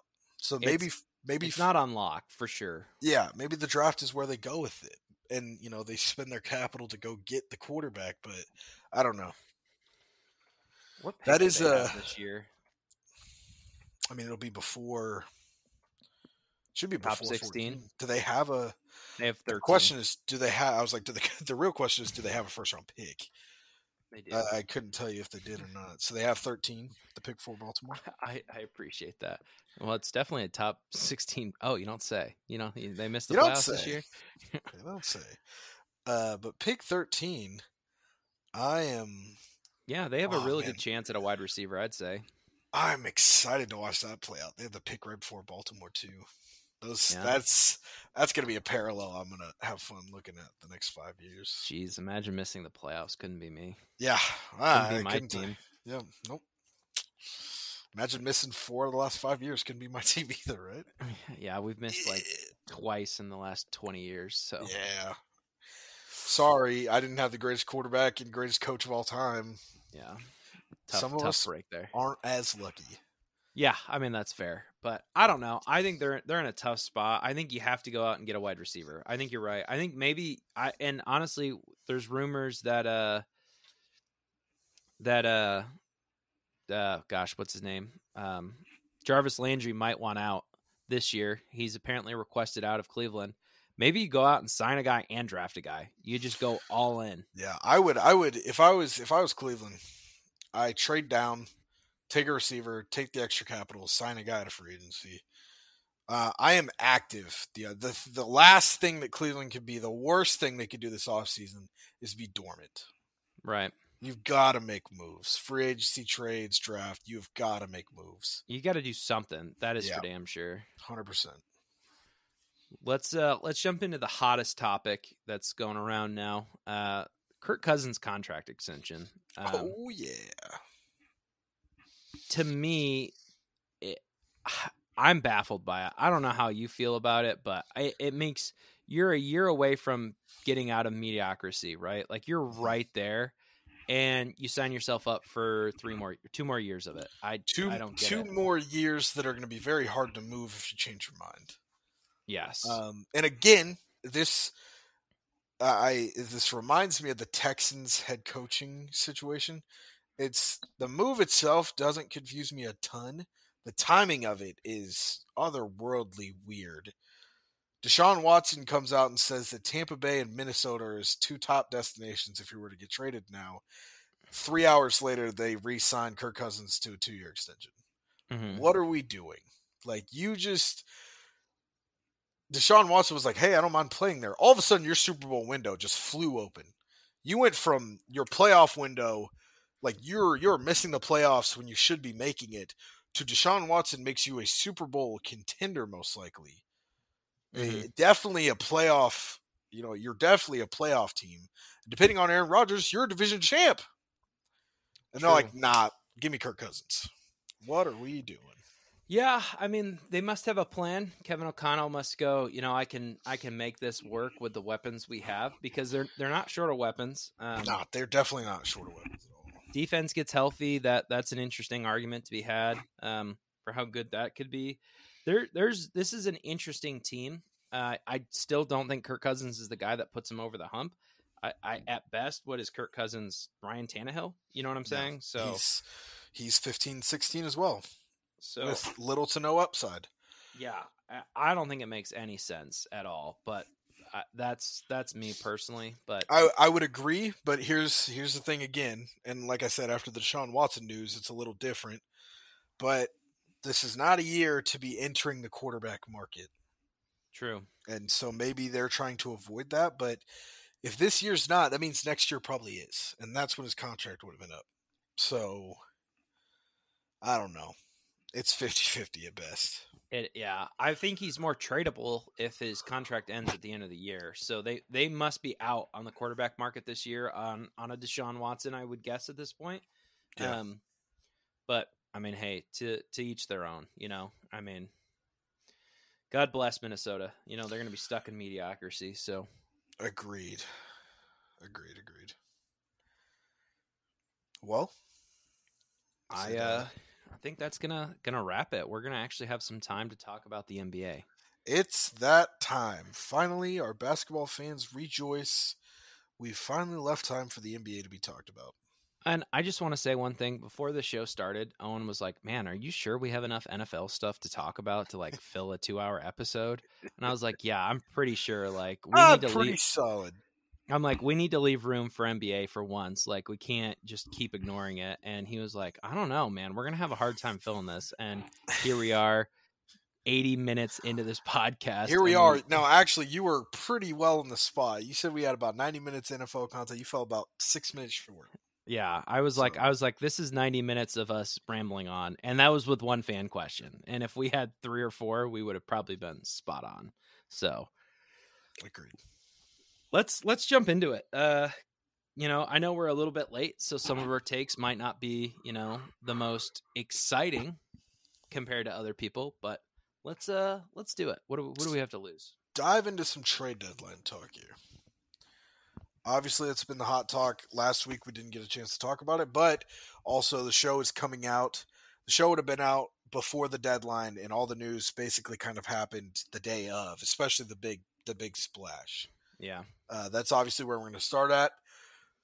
Start with the biggest fish and kind of work our way down. Obviously, the big news being the 76ers and the Nets agreed to swap James Harden and Ben Simmons, the pieces around it, obviously. So the total trade, the 76ers got James Harden and Paul Millsap. The Nets got Ben Simmons, Seth Curry, Andre Drummond, first-round pick this year and a first-round pick in 2027. Who do you think won and lost this trade? See, this is always everyone always wants that initial reaction, right? That's 100%. Yeah. The win or lose or the grade. That's what people want. I think right now, the Sixers won. I am of the camp of, whoever gets the better star is going to win the trade.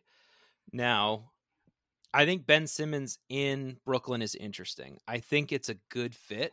I think, one, he doesn't have to play on the ball. Mm-hmm.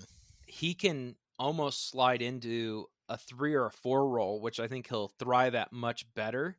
He'll still have the ball in his hands at times, right? But Kyrie being as ball dominant as he is will kind of relieve from some of that. And they don't need offense. And he's going to add a really good defensive element to it. But I think right now, this makes the 76ers at least interesting in the East. Yeah, well, each team took a player that wasn't playing for them and got a guy that's excited to be there now. Yes. So I think overall it's probably a win-win, but the one thing I'll say is I think the 76ers being favorites to win the East is ludicrous. I really do. I don't understand it at all because have we ever seen James Harden play well in the playoffs? Like, realistically, when was the last time we saw that? When he had Chris Paul on his team? Yeah, it's hard to pick out a time frame where he did. I'm not usually a huge part of the James Harden's a playoff choke artist camp, but you definitely can't make the argument that he's been earth-shatteringly good in the playoffs either. Right. So, and no offense, Joel Embiid, we just haven't seen much of him in the playoffs when it comes down to it. He carried him last year. Like, Joel Embiid is an impact player, but I don't know if James Harden, I would say he's an upgrade over Ben Simmons in the playoffs, but I don't know if he's that good. It all depends on the chemistry of those two guys. True. So it's a risky play. I think the Nets won this trade. Interesting. Because when I look at both sides here, I have to look at what both teams are getting. Like I said, James Harden is an ad, but still being hurt. We just saw the Sixers get destroyed by like 48 points by the Celtics last night because James Harden's not playing yet. So when I look at the other side, I think, first of all, with Ben Simmons' absence, his collapse in the playoffs last year, and like I said, welcome to the NBA. We like to shoot threes, and a guy that doesn't take a lot of threes and a lot of shots, people have forgotten how good this guy is. He is probably a top 10 defender in this league. He is a mismatch on offense, and I think him not having to be the number one option or even the number 2 option on away games is going to really, really help this guy's confidence. And for a guy that has been really, nervous around the media or whatever you want to call it, like he's never really handled the media well or social media well. For a guy to land next to Kevin Durant, I don't think there's a better fit. And well, also here's the thing: it's going to be very volatile or it's going to work very well.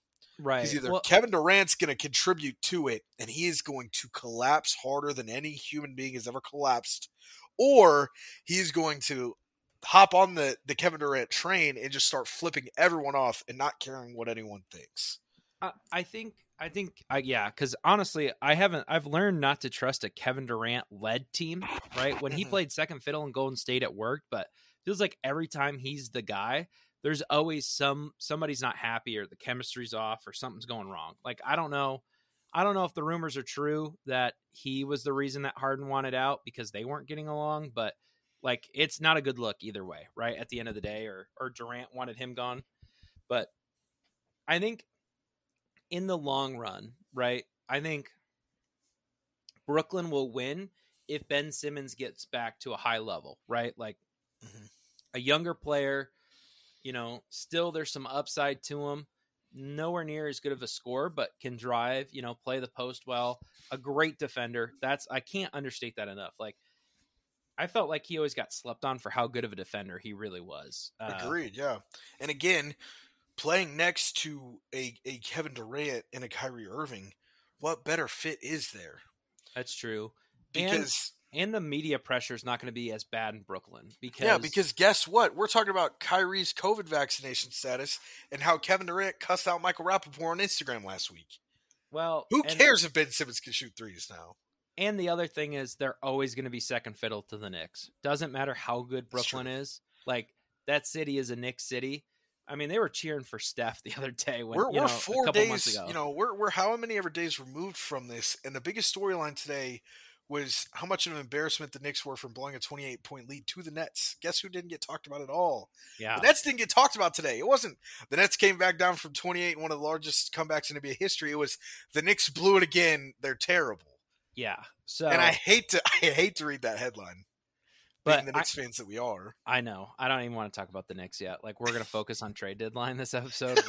We'll talk about the Knicks. We'll be depressed later. Yeah. But so I don't know. I mean, I do also like Andre Drummond for the Nets too. I think that'll help their post game a little bit. So I really hope they play each other in the playoffs. That's the only thing I have to say. I hope we get this matchup. I hope Ben Simmons finds what he needs. I hope James Harden gets what he needs. I think it makes it interesting, to say the least. Yeah, and outside, the other reason why I think the Nets won is because you add Seth Curry, who's dynamite. You pair him with Joe Harris coming off your one of them off your bench, one in your starting lineup most likely. And again, their 5 spot has been weak at best. Like, yeah, we're talking about a team that is relying on Andre Drummond, Blake Griffin, and was Paul Millsap to play their 5 minutes. And are now, I'm not a huge fan of Andre Drummond. He's very old school style big, but you don't need a lot of offensive scoring from him. So as long as he keeps his head on straight, he's going to fit well there as well. So, like, leaving the picks out of it, I like what the Nets got back too much.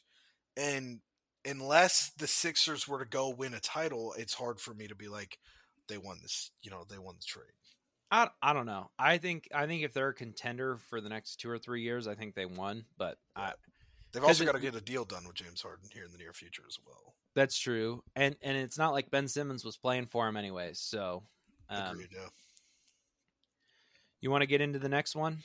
Yeah, bring it on. Let's hop down to the Pacers Kings trade. Yeah, the Pacers Kings trade. This is the other one that was kind of big and weird to me. Pacers get Tyler. I'm not going to be able to say half these people's names. You might as well read it. Okay. So the Pacers acquired Tyrese Halliburton, Buddy Hield, and Tristan Thompson, who's now being bought out of his contract. The Kings got Domantas Sabonis, Justin Holiday, Jeremy Lamb, and a 2023 second-round pick. This is another trade that was so weird because it's a trade when you look at it. If I to leave the record out of it and I'm just looking at what each team is doing, or like I'm looking at what each team is trying to get done, I guess, from the trade, The Kings are looking to buy. That's what this deal looks like to me. And the Kings are 20-35, nowhere near the playoffs, and never have been in the last 5 years, never will be in the next 3 years, in my opinion, be close to contending for a playoff spot at this point. So it's a team that was buying at a team that's 15 games below 500 buying at the deadline. It was extremely confusing, to say the least. There was some factors here that I think it's confusing on both ends. I get why the Pacers were sellers. I don't get what they got back. I mean, it makes more sense from the Pacer standpoint because you do get Tyrese, who's going to be a budding star. You get Buddy Hield, so you have a backcourt already, like immediately. Like your backcourt is set now. For the Kings, yeah, I think it makes no sense. I guess it relieves their backcourt some, and it gives them some front court help. But I don't know. I think for both teams, this is just kind of a weird trade because it's not like it puts either one of them over the hill. You know what I mean? Yeah. And also, I don't think either team was close to get over the hill in the first place. Like, neither team was even at the base of the hill, let alone trying to get over it at this point.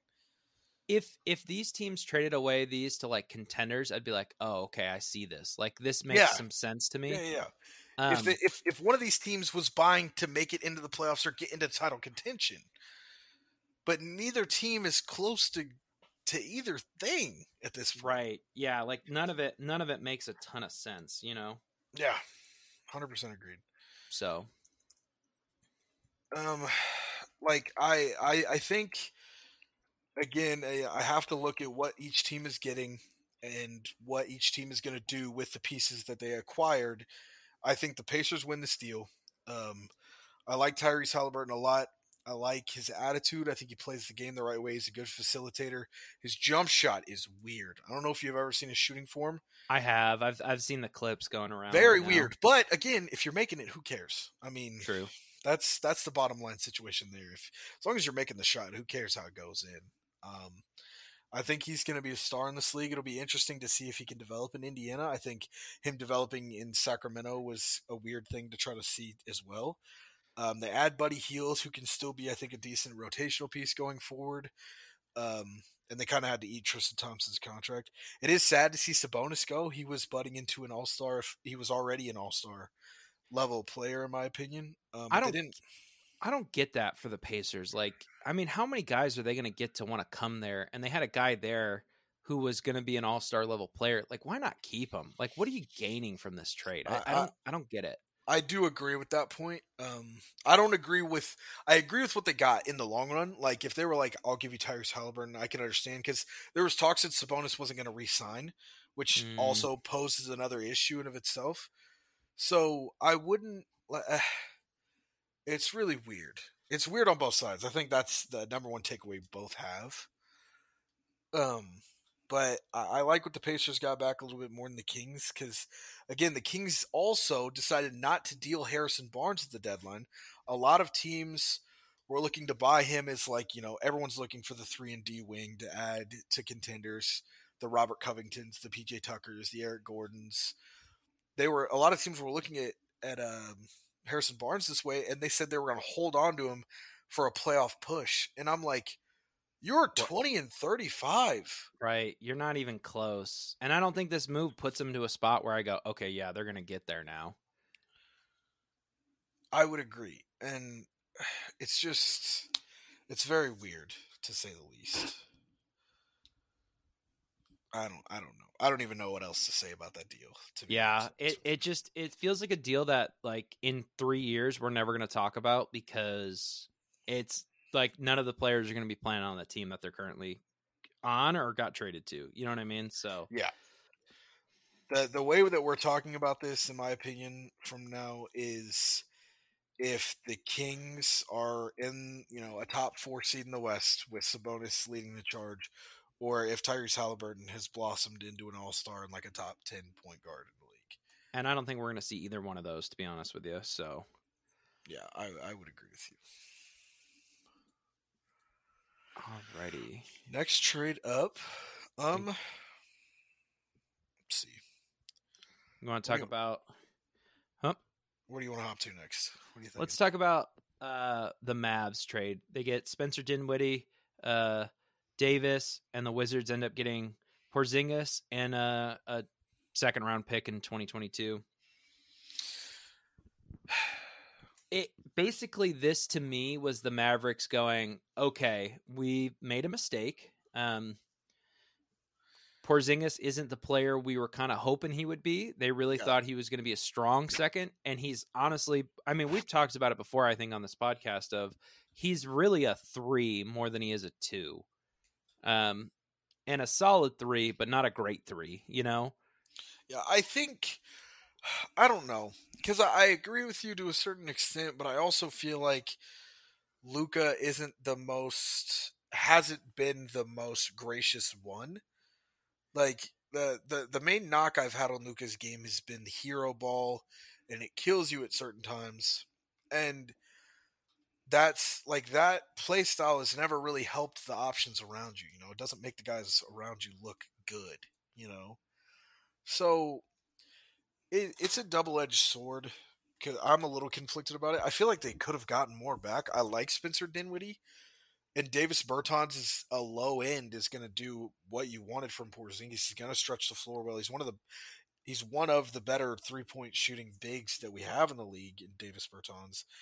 But watching Luka playing the 1/2 and Jalen Brunson having the career year it was weird to see them go after another guard. Mm-hmm. But here we are. So I don't know. This deal is it's I guess the bottom line, and so we don't say this for every trade that doesn't really involve title contenders. Trade deadline stuff is really hard to grade when it's not guys that are contending for titles trading. Right. And I don't think either of these teams are contending for titles this year. Yeah, I mean, the reason that I kind of like this move for Dallas more than some other moves is the fact that it's going to clear some space and give them an opportunity to go out and get a guy. Yeah. More than anything. So I think if anything, it sets Dallas up well in the future. Again, I agree with you. I don't think either one of these teams are contending for the championship. The Wizards fell off hard this year. I think Bradley Beal's having season-ending surgery coming up here. But man, they were the hot team to kind of start out the year, and this kind of all fell apart. Yeah. The Bulls have held it together to this point. The Wizards haven't. So we'll see where it goes, but I don't know. I think the next trade that I kind of want to get into is probably we'll just go down the list. I think we can go in order. We probably have enough time to hit all of them, so we'll just hop straight into the Bucks and the Clippers deal. Mm-hmm.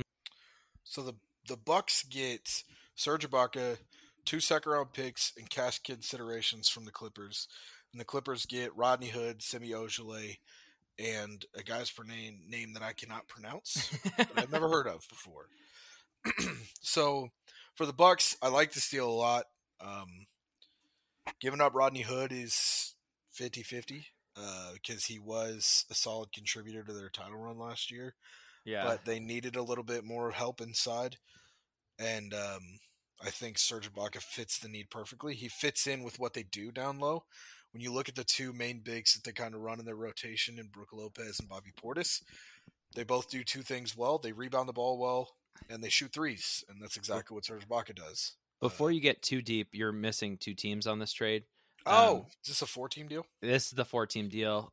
Kings got Devontae DiVincenzo, Josh Jackson, Trey Lyles, another guy that doesn't matter, second-round pick, and the Pistons got Marvin Bagley. So, oh man, you're okay. Let's run this through. We can run it through team by team. Okay. I do like the move for the Bucks at the end of the day. They gave up some pieces that I maybe wouldn't have, but I feel like they do get Serge Ibaka, who will be good in their rotation. Agreed, yeah. I think he has a chance to make an impact this year. I mean, you're not getting Serge Ibaka from 3 years ago, right? Like, he's not going to be out there playing, 30 to 25 minutes a night, but yeah, they don't need him to, honestly. They just need him to be a rotational guy to give him some big help to play backup center. Yeah. to just kind of fill in some minutes that they need off the bench down low, and I think he's going to do that well. I Um, agree. I like the ad for them. For the Clippers, again, it's a team that's kind of in a weird spot right now. Kawhi out for the year. PG's been up and down. I like the addition of Rodney Hood.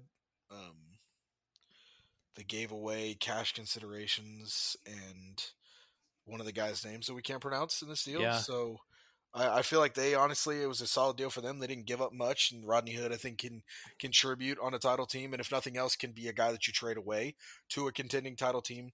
Um, at the deadline next year, or maybe in the offseason for some draft capital or something like that. And I like Semi Ojeleye a little bit. I haven't seen a ton of him. He hasn't Yeah. played a ton yet, so kind of have to see where he lands amongst the rankings. He hasn't really gotten a chance to prove himself that much. For the Kings, again, I think it's a win. They move a second round pick away. One of the guys' names we can't pronounce, Yeah. and Marvin Bagley, who's disgruntled and being more of a distraction than anything at this point. You move those guys. You move the pick and the two guys.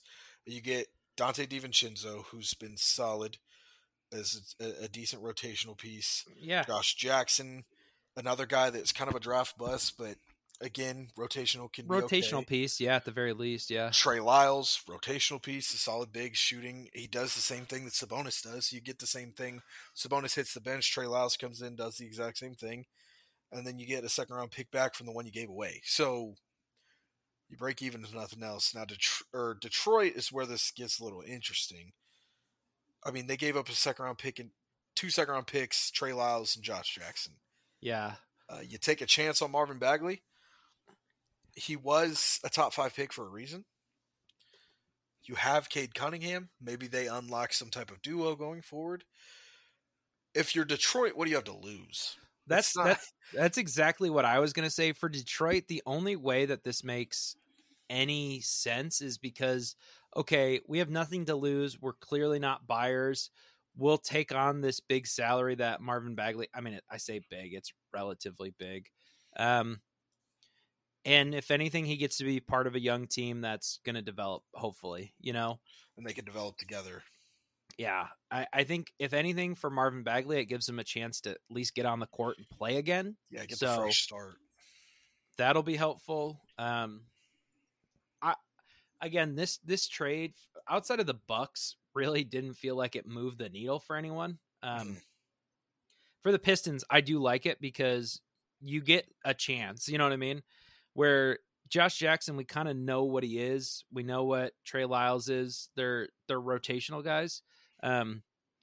Marvin Bagley at least still has a high upside. He's rotational guys don't do anything when you're in the cellar. Right. Exactly. Other than them being trade capital to go get guys that are better, to contenders. So, I mean, Marvin Bagley is kind of like the Jameis Winston to me, where there's still a lot of hype around him. I'm not sure why, but who knows? Maybe he blows up and he becomes, a really good starter for them. Yeah. Be interesting to see what happens. Like I said, if nothing else, the change of scenery is what's going to help him the most. Yeah. The next one, probably the second biggest deal at the deadline. I think so. Behind the Ben Simmons and James Harden swap.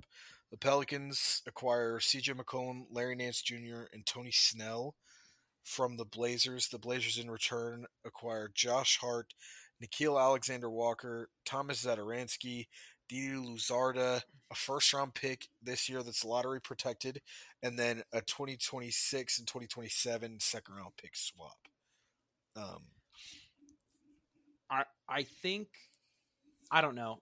My initial thoughts are what do the Blazers get out of this that makes any sense? Can you make sense of this deal for me for the Blazers side of things? The only way this deal makes sense is if they go do something with the money that they freed up.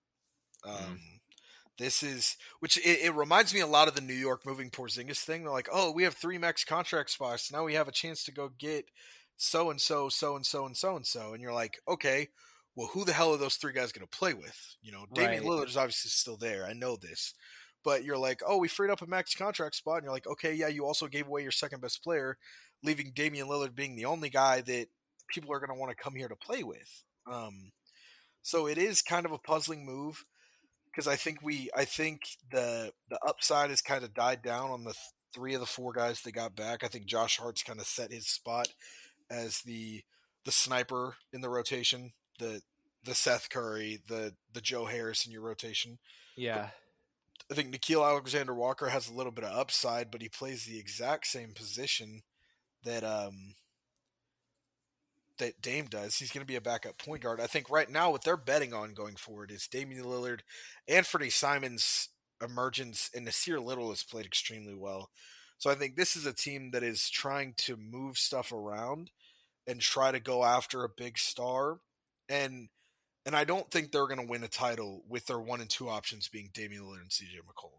Yeah, I mean, now that you say it like that, it makes more sense. The move does. I just feel like this is a small haul for CJ McCollum. I would agree with you for a guy that's going to come in and he could be a 2 and definitely could be a 3 on a championship team. Yeah, it did feel like a small haul. I would agree with you. I mean, just an interesting. Maybe I mean they got volume, but the value maybe wasn't there, especially for a team in Portland who's competing with the Pelicans directly for a playoff spot this year. Yeah. I think if you're the Trailblazers, you probably don't want to make the playoffs, and the Pelicans are trying to push. For the flip side, for me, I think the Pelicans. This is a good move. I really think it is. I would agree. Yeah. I not only for this year, I think it makes them a playoff team, right? Which I think is improvement. I think once you get Zion back, you've got a lot of pieces around Zion at this point. Yeah, this is a very interesting 5 going into next year at this point, and into the postseason if they can get him healthy. Because when you look at this team, a team that is captained by Zion, you have Brandon Ingram. I have now CJ McCollum. I have Devontae Graham running the 1, who's extremely underrated. Jonas Valanciunas is solid at the 5. Jackson Hayes is off the bench. Like they have some pieces. I think what this trade did is kind of did give away some of their depth and their young pieces that they have, which can hurt. But again, the only way that hurts is if you're a title contender. And right now, this is a team that is still trying to get into the title contention spot before they even talk about, that portion of the deal. Yeah, I mean Larry Nance is a rotational piece too. Yeah. So I don't hate adding that. I think this sets up the Pelicans well because if you're the Pelicans, you're never going to get Kevin Durant. You're not going to get some of these big names, right? Like, I don't think you ever will. No. So for them, this is a really good third fiddle for this team. You know what I mean? I think the best that this team could be set up possibly. You know what I mean? Yeah, and to be 100% honest with you, this is probably the most shocking move at the deadline, in my opinion. Because I was surprised they were buyers, honestly. Yeah, the Pelicans are, again, not a team that usually gets active when it comes to these move spots. They're a team that kind of just, all right, well, we drafted generational talent, but we're not going to do anything to put anything around him. And the one generational talent that can't stay healthy is all of a sudden the guy that they want to give support to. Right. So it's confusing to say the least. But I like what the Blazers did. I like what the Pelicans did. And again, the Blazers are banking on development and being able to bring in a bigger star than CJ McCollum in the future. Yeah. So if they don't do that, though, this is to me is a failure of a trade. Yeah. You have to back this up with another trade or a free agency signing for this to feel like it was worth it. You want to jump into let's jump into the next one. I think this is another interesting pick to say the least. Is this the last one? Last one we got? Yeah, this is the last one we got. All right. Bring it on. So the Cavs acquired Caris LeVert and a second-round pick via Miami, and the Pacers acquired Ricky Rubio, a first-round pick that is lottery protected this year, and 2 second-round picks in this draft from Houston and Utah. This is a weird. I love this for Cleveland. I do too. I'm glad you said that. Ricky Rubio is hurt right now, so it's a puzzling move to the Pacers, in my opinion. After a team that did I like Ricky Rubio going forward with them. It's confusing for this year, but the Cavs have been the sneaky team in the East so far. Much as the Bulls have been great and the Wizards were good and kind of fell off, the Cavaliers have been consistent. Evan Mobley is probably your rookie of the year at this point in time. Darius Garland's an all-star. Colin Sexton is still extremely solid. They have their rotation of bigs down low. Jared Allen is now an all-star. They add Karis LeVert at the deadline. This team is not a team I want to play in the first round of the playoffs, or the second round for that matter. This team feels like the Hawks last year, where they're a young team that's overperforming. You know what I mean? I like the move. I like Karis LeVert over Ricky Rubio. I know they just signed Ricky Rubio this offseason, but NBA contracts mean nothing anymore. Same thing with first round picks. Like, I don't know what like draft capital means in the NBA anymore, because you can have a top 5 pick and it means nothing, because I mean, most of them end up being busts. Some of them end up being rotational / starter guys, and very few of them become stars. So yeah, it's a tough spot to be in. I like the fact that the Cavs are buying. I think that was smart. It's another team that I was surprised that they were. It's a team that you shouldn't be surprised as buying, but I was surprised that they actually did buy. You know. Yeah, I agree. So I like the move for them a lot. If you had to pick kind of one overall winner at the deadline, if you feel like who made the best move, who would you say out of all these teams? I think it's tough to not say Philadelphia, because Philadelphia pre-trade deadline was not a contender, right? They were a playoff team, but not a contender without another star next to Joel Embiid. Mm-hmm. And I think now they're a contender. Fair enough. I think that right there is the biggest gain that you can get, right? Going from a non-playoff team to a playoff team is a boost, but not a big boost. Whereas going from a playoff team to a contender is what everyone's striving to do, right? Like, if you're in that spot, that's the best case scenario you can get out of being a playoff team or out of the trade deadline. So I think it has to be Philadelphia. It's funny that you say that, because I'm going to take the flip side of that same deal. And I think to me, the Nets are the winners of this deadline, because, I think this is a team that should have been the best team in the East. And I think with this deal is going to recapture that title going forward from the Heat, from the Bulls, from the Bucks. This is a team, and again, I wish that they would have been able to trade Kyrie instead, so they would have the full-time starters instead of a guy that's still only playing away games. Mm-hmm. But to me, this is a team that added, and it's about Ben Simmons, because again, I think everyone's kind of vastly underrating what he can bring to your basketball team when he's not relied upon as the first option in this offense, and we all know he won't be. But also what they got around it. The rotational pieces go a long way in what you're able to do in the playoffs. And they added Seth Curry, who's one of the most efficient three-point scorers we've ever seen in this league, and Andre Drummond, who is one of the better rebounders in this league as well. And they had a need at center. Joe Harris was kind of having a down year. They had a need at shooter. And you add Ben Simmons, who doesn't have to play at an earth-shattering level for you to feel really good about it. And if nothing else, James Harden, at this point, it didn't feel like it was really working as well as they had wanted it to. Yeah. And, and I think it's a win for both teams, because neither guy was happy in their current spot. So I don't think either team lost this trade, in my opinion. I think it's an important distinction. The hard part for me with your end of the deal is you're asking me to trust Kyrie and Kevin Durant, and I just can't do it. I mean, if Kyrie can only play in half their games in the playoffs, I don't see how they're a contender team. I really don't. And who knows, things might change. But I don't think Ben Simmons and Kevin Durant in the playoffs against some of these other teams in the Eastern Conference, like the Heats and the Bucks and the 76ers, I don't think it beats them. You know what I mean? I think on the road they have an advantage, but at home, man, that's going to be tough. I think you have a fair point, and the only thing that I think that I have to counter that would be the fact that Kyrie Irving and James Harden were not playing last year, and Kevin Durant wears a size 17 shoe, and if he wore a size 16, the Nets would have made the finals. They That's were he took that game-winning shot against. He almost took Milwaukee down thanks to Mike Budenholzer's terrible coaching.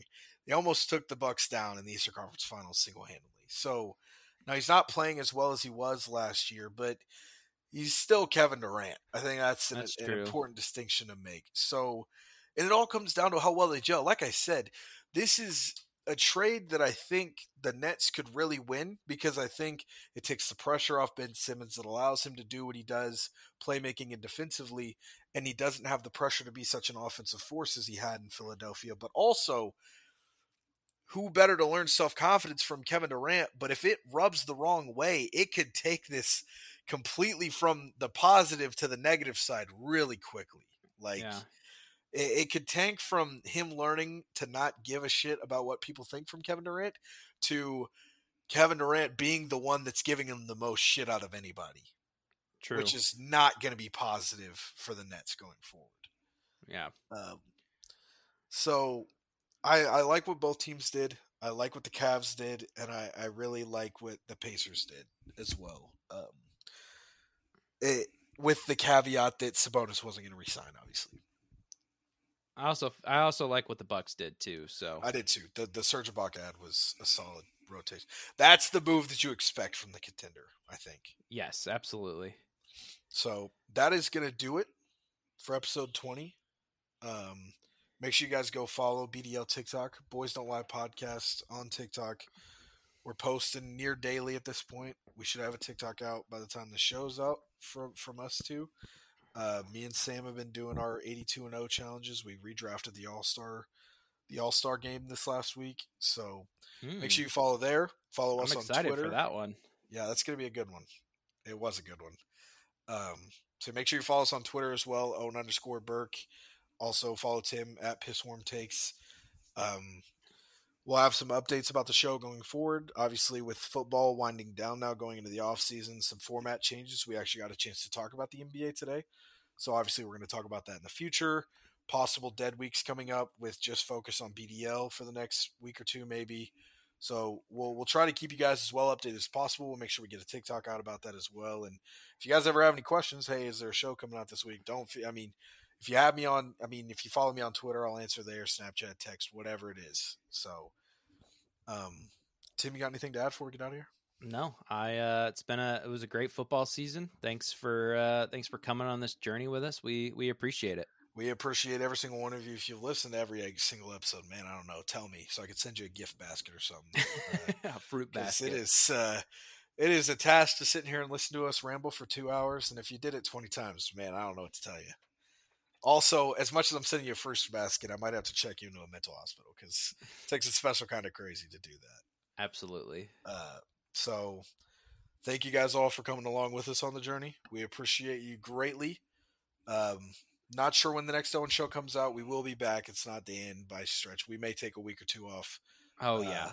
2 weeks max, I would say. And then we'll be back at it heavy and hard. We're usually itching to do a show each week. So even a week off is going to kill us. So if man, you better be ready for the comeback for episode 21. Well, you're going to hear us 2 hours a week. Give us 2 weeks off and don't sleep because we're coming back talking about NFL off seasons, probably some rankings, of course, more NBA talk, especially as the playoffs heat up. Be ready for us. That's all. Yeah, 100%. So until then, make sure you guys go listen to BDL out now. 101 in the Mansion coming out as well. Make sure you guys listen to all the content we coming out. Follow us on TikTok. Follow us on Twitter. Keep it locked with us. Until then, stay safe. Stay healthy. We'll see you guys next week. Or I guess not next week. I'll see you on BDL next week. Tim and I will see you down the road somewhere. We'll see you soon. Agreed.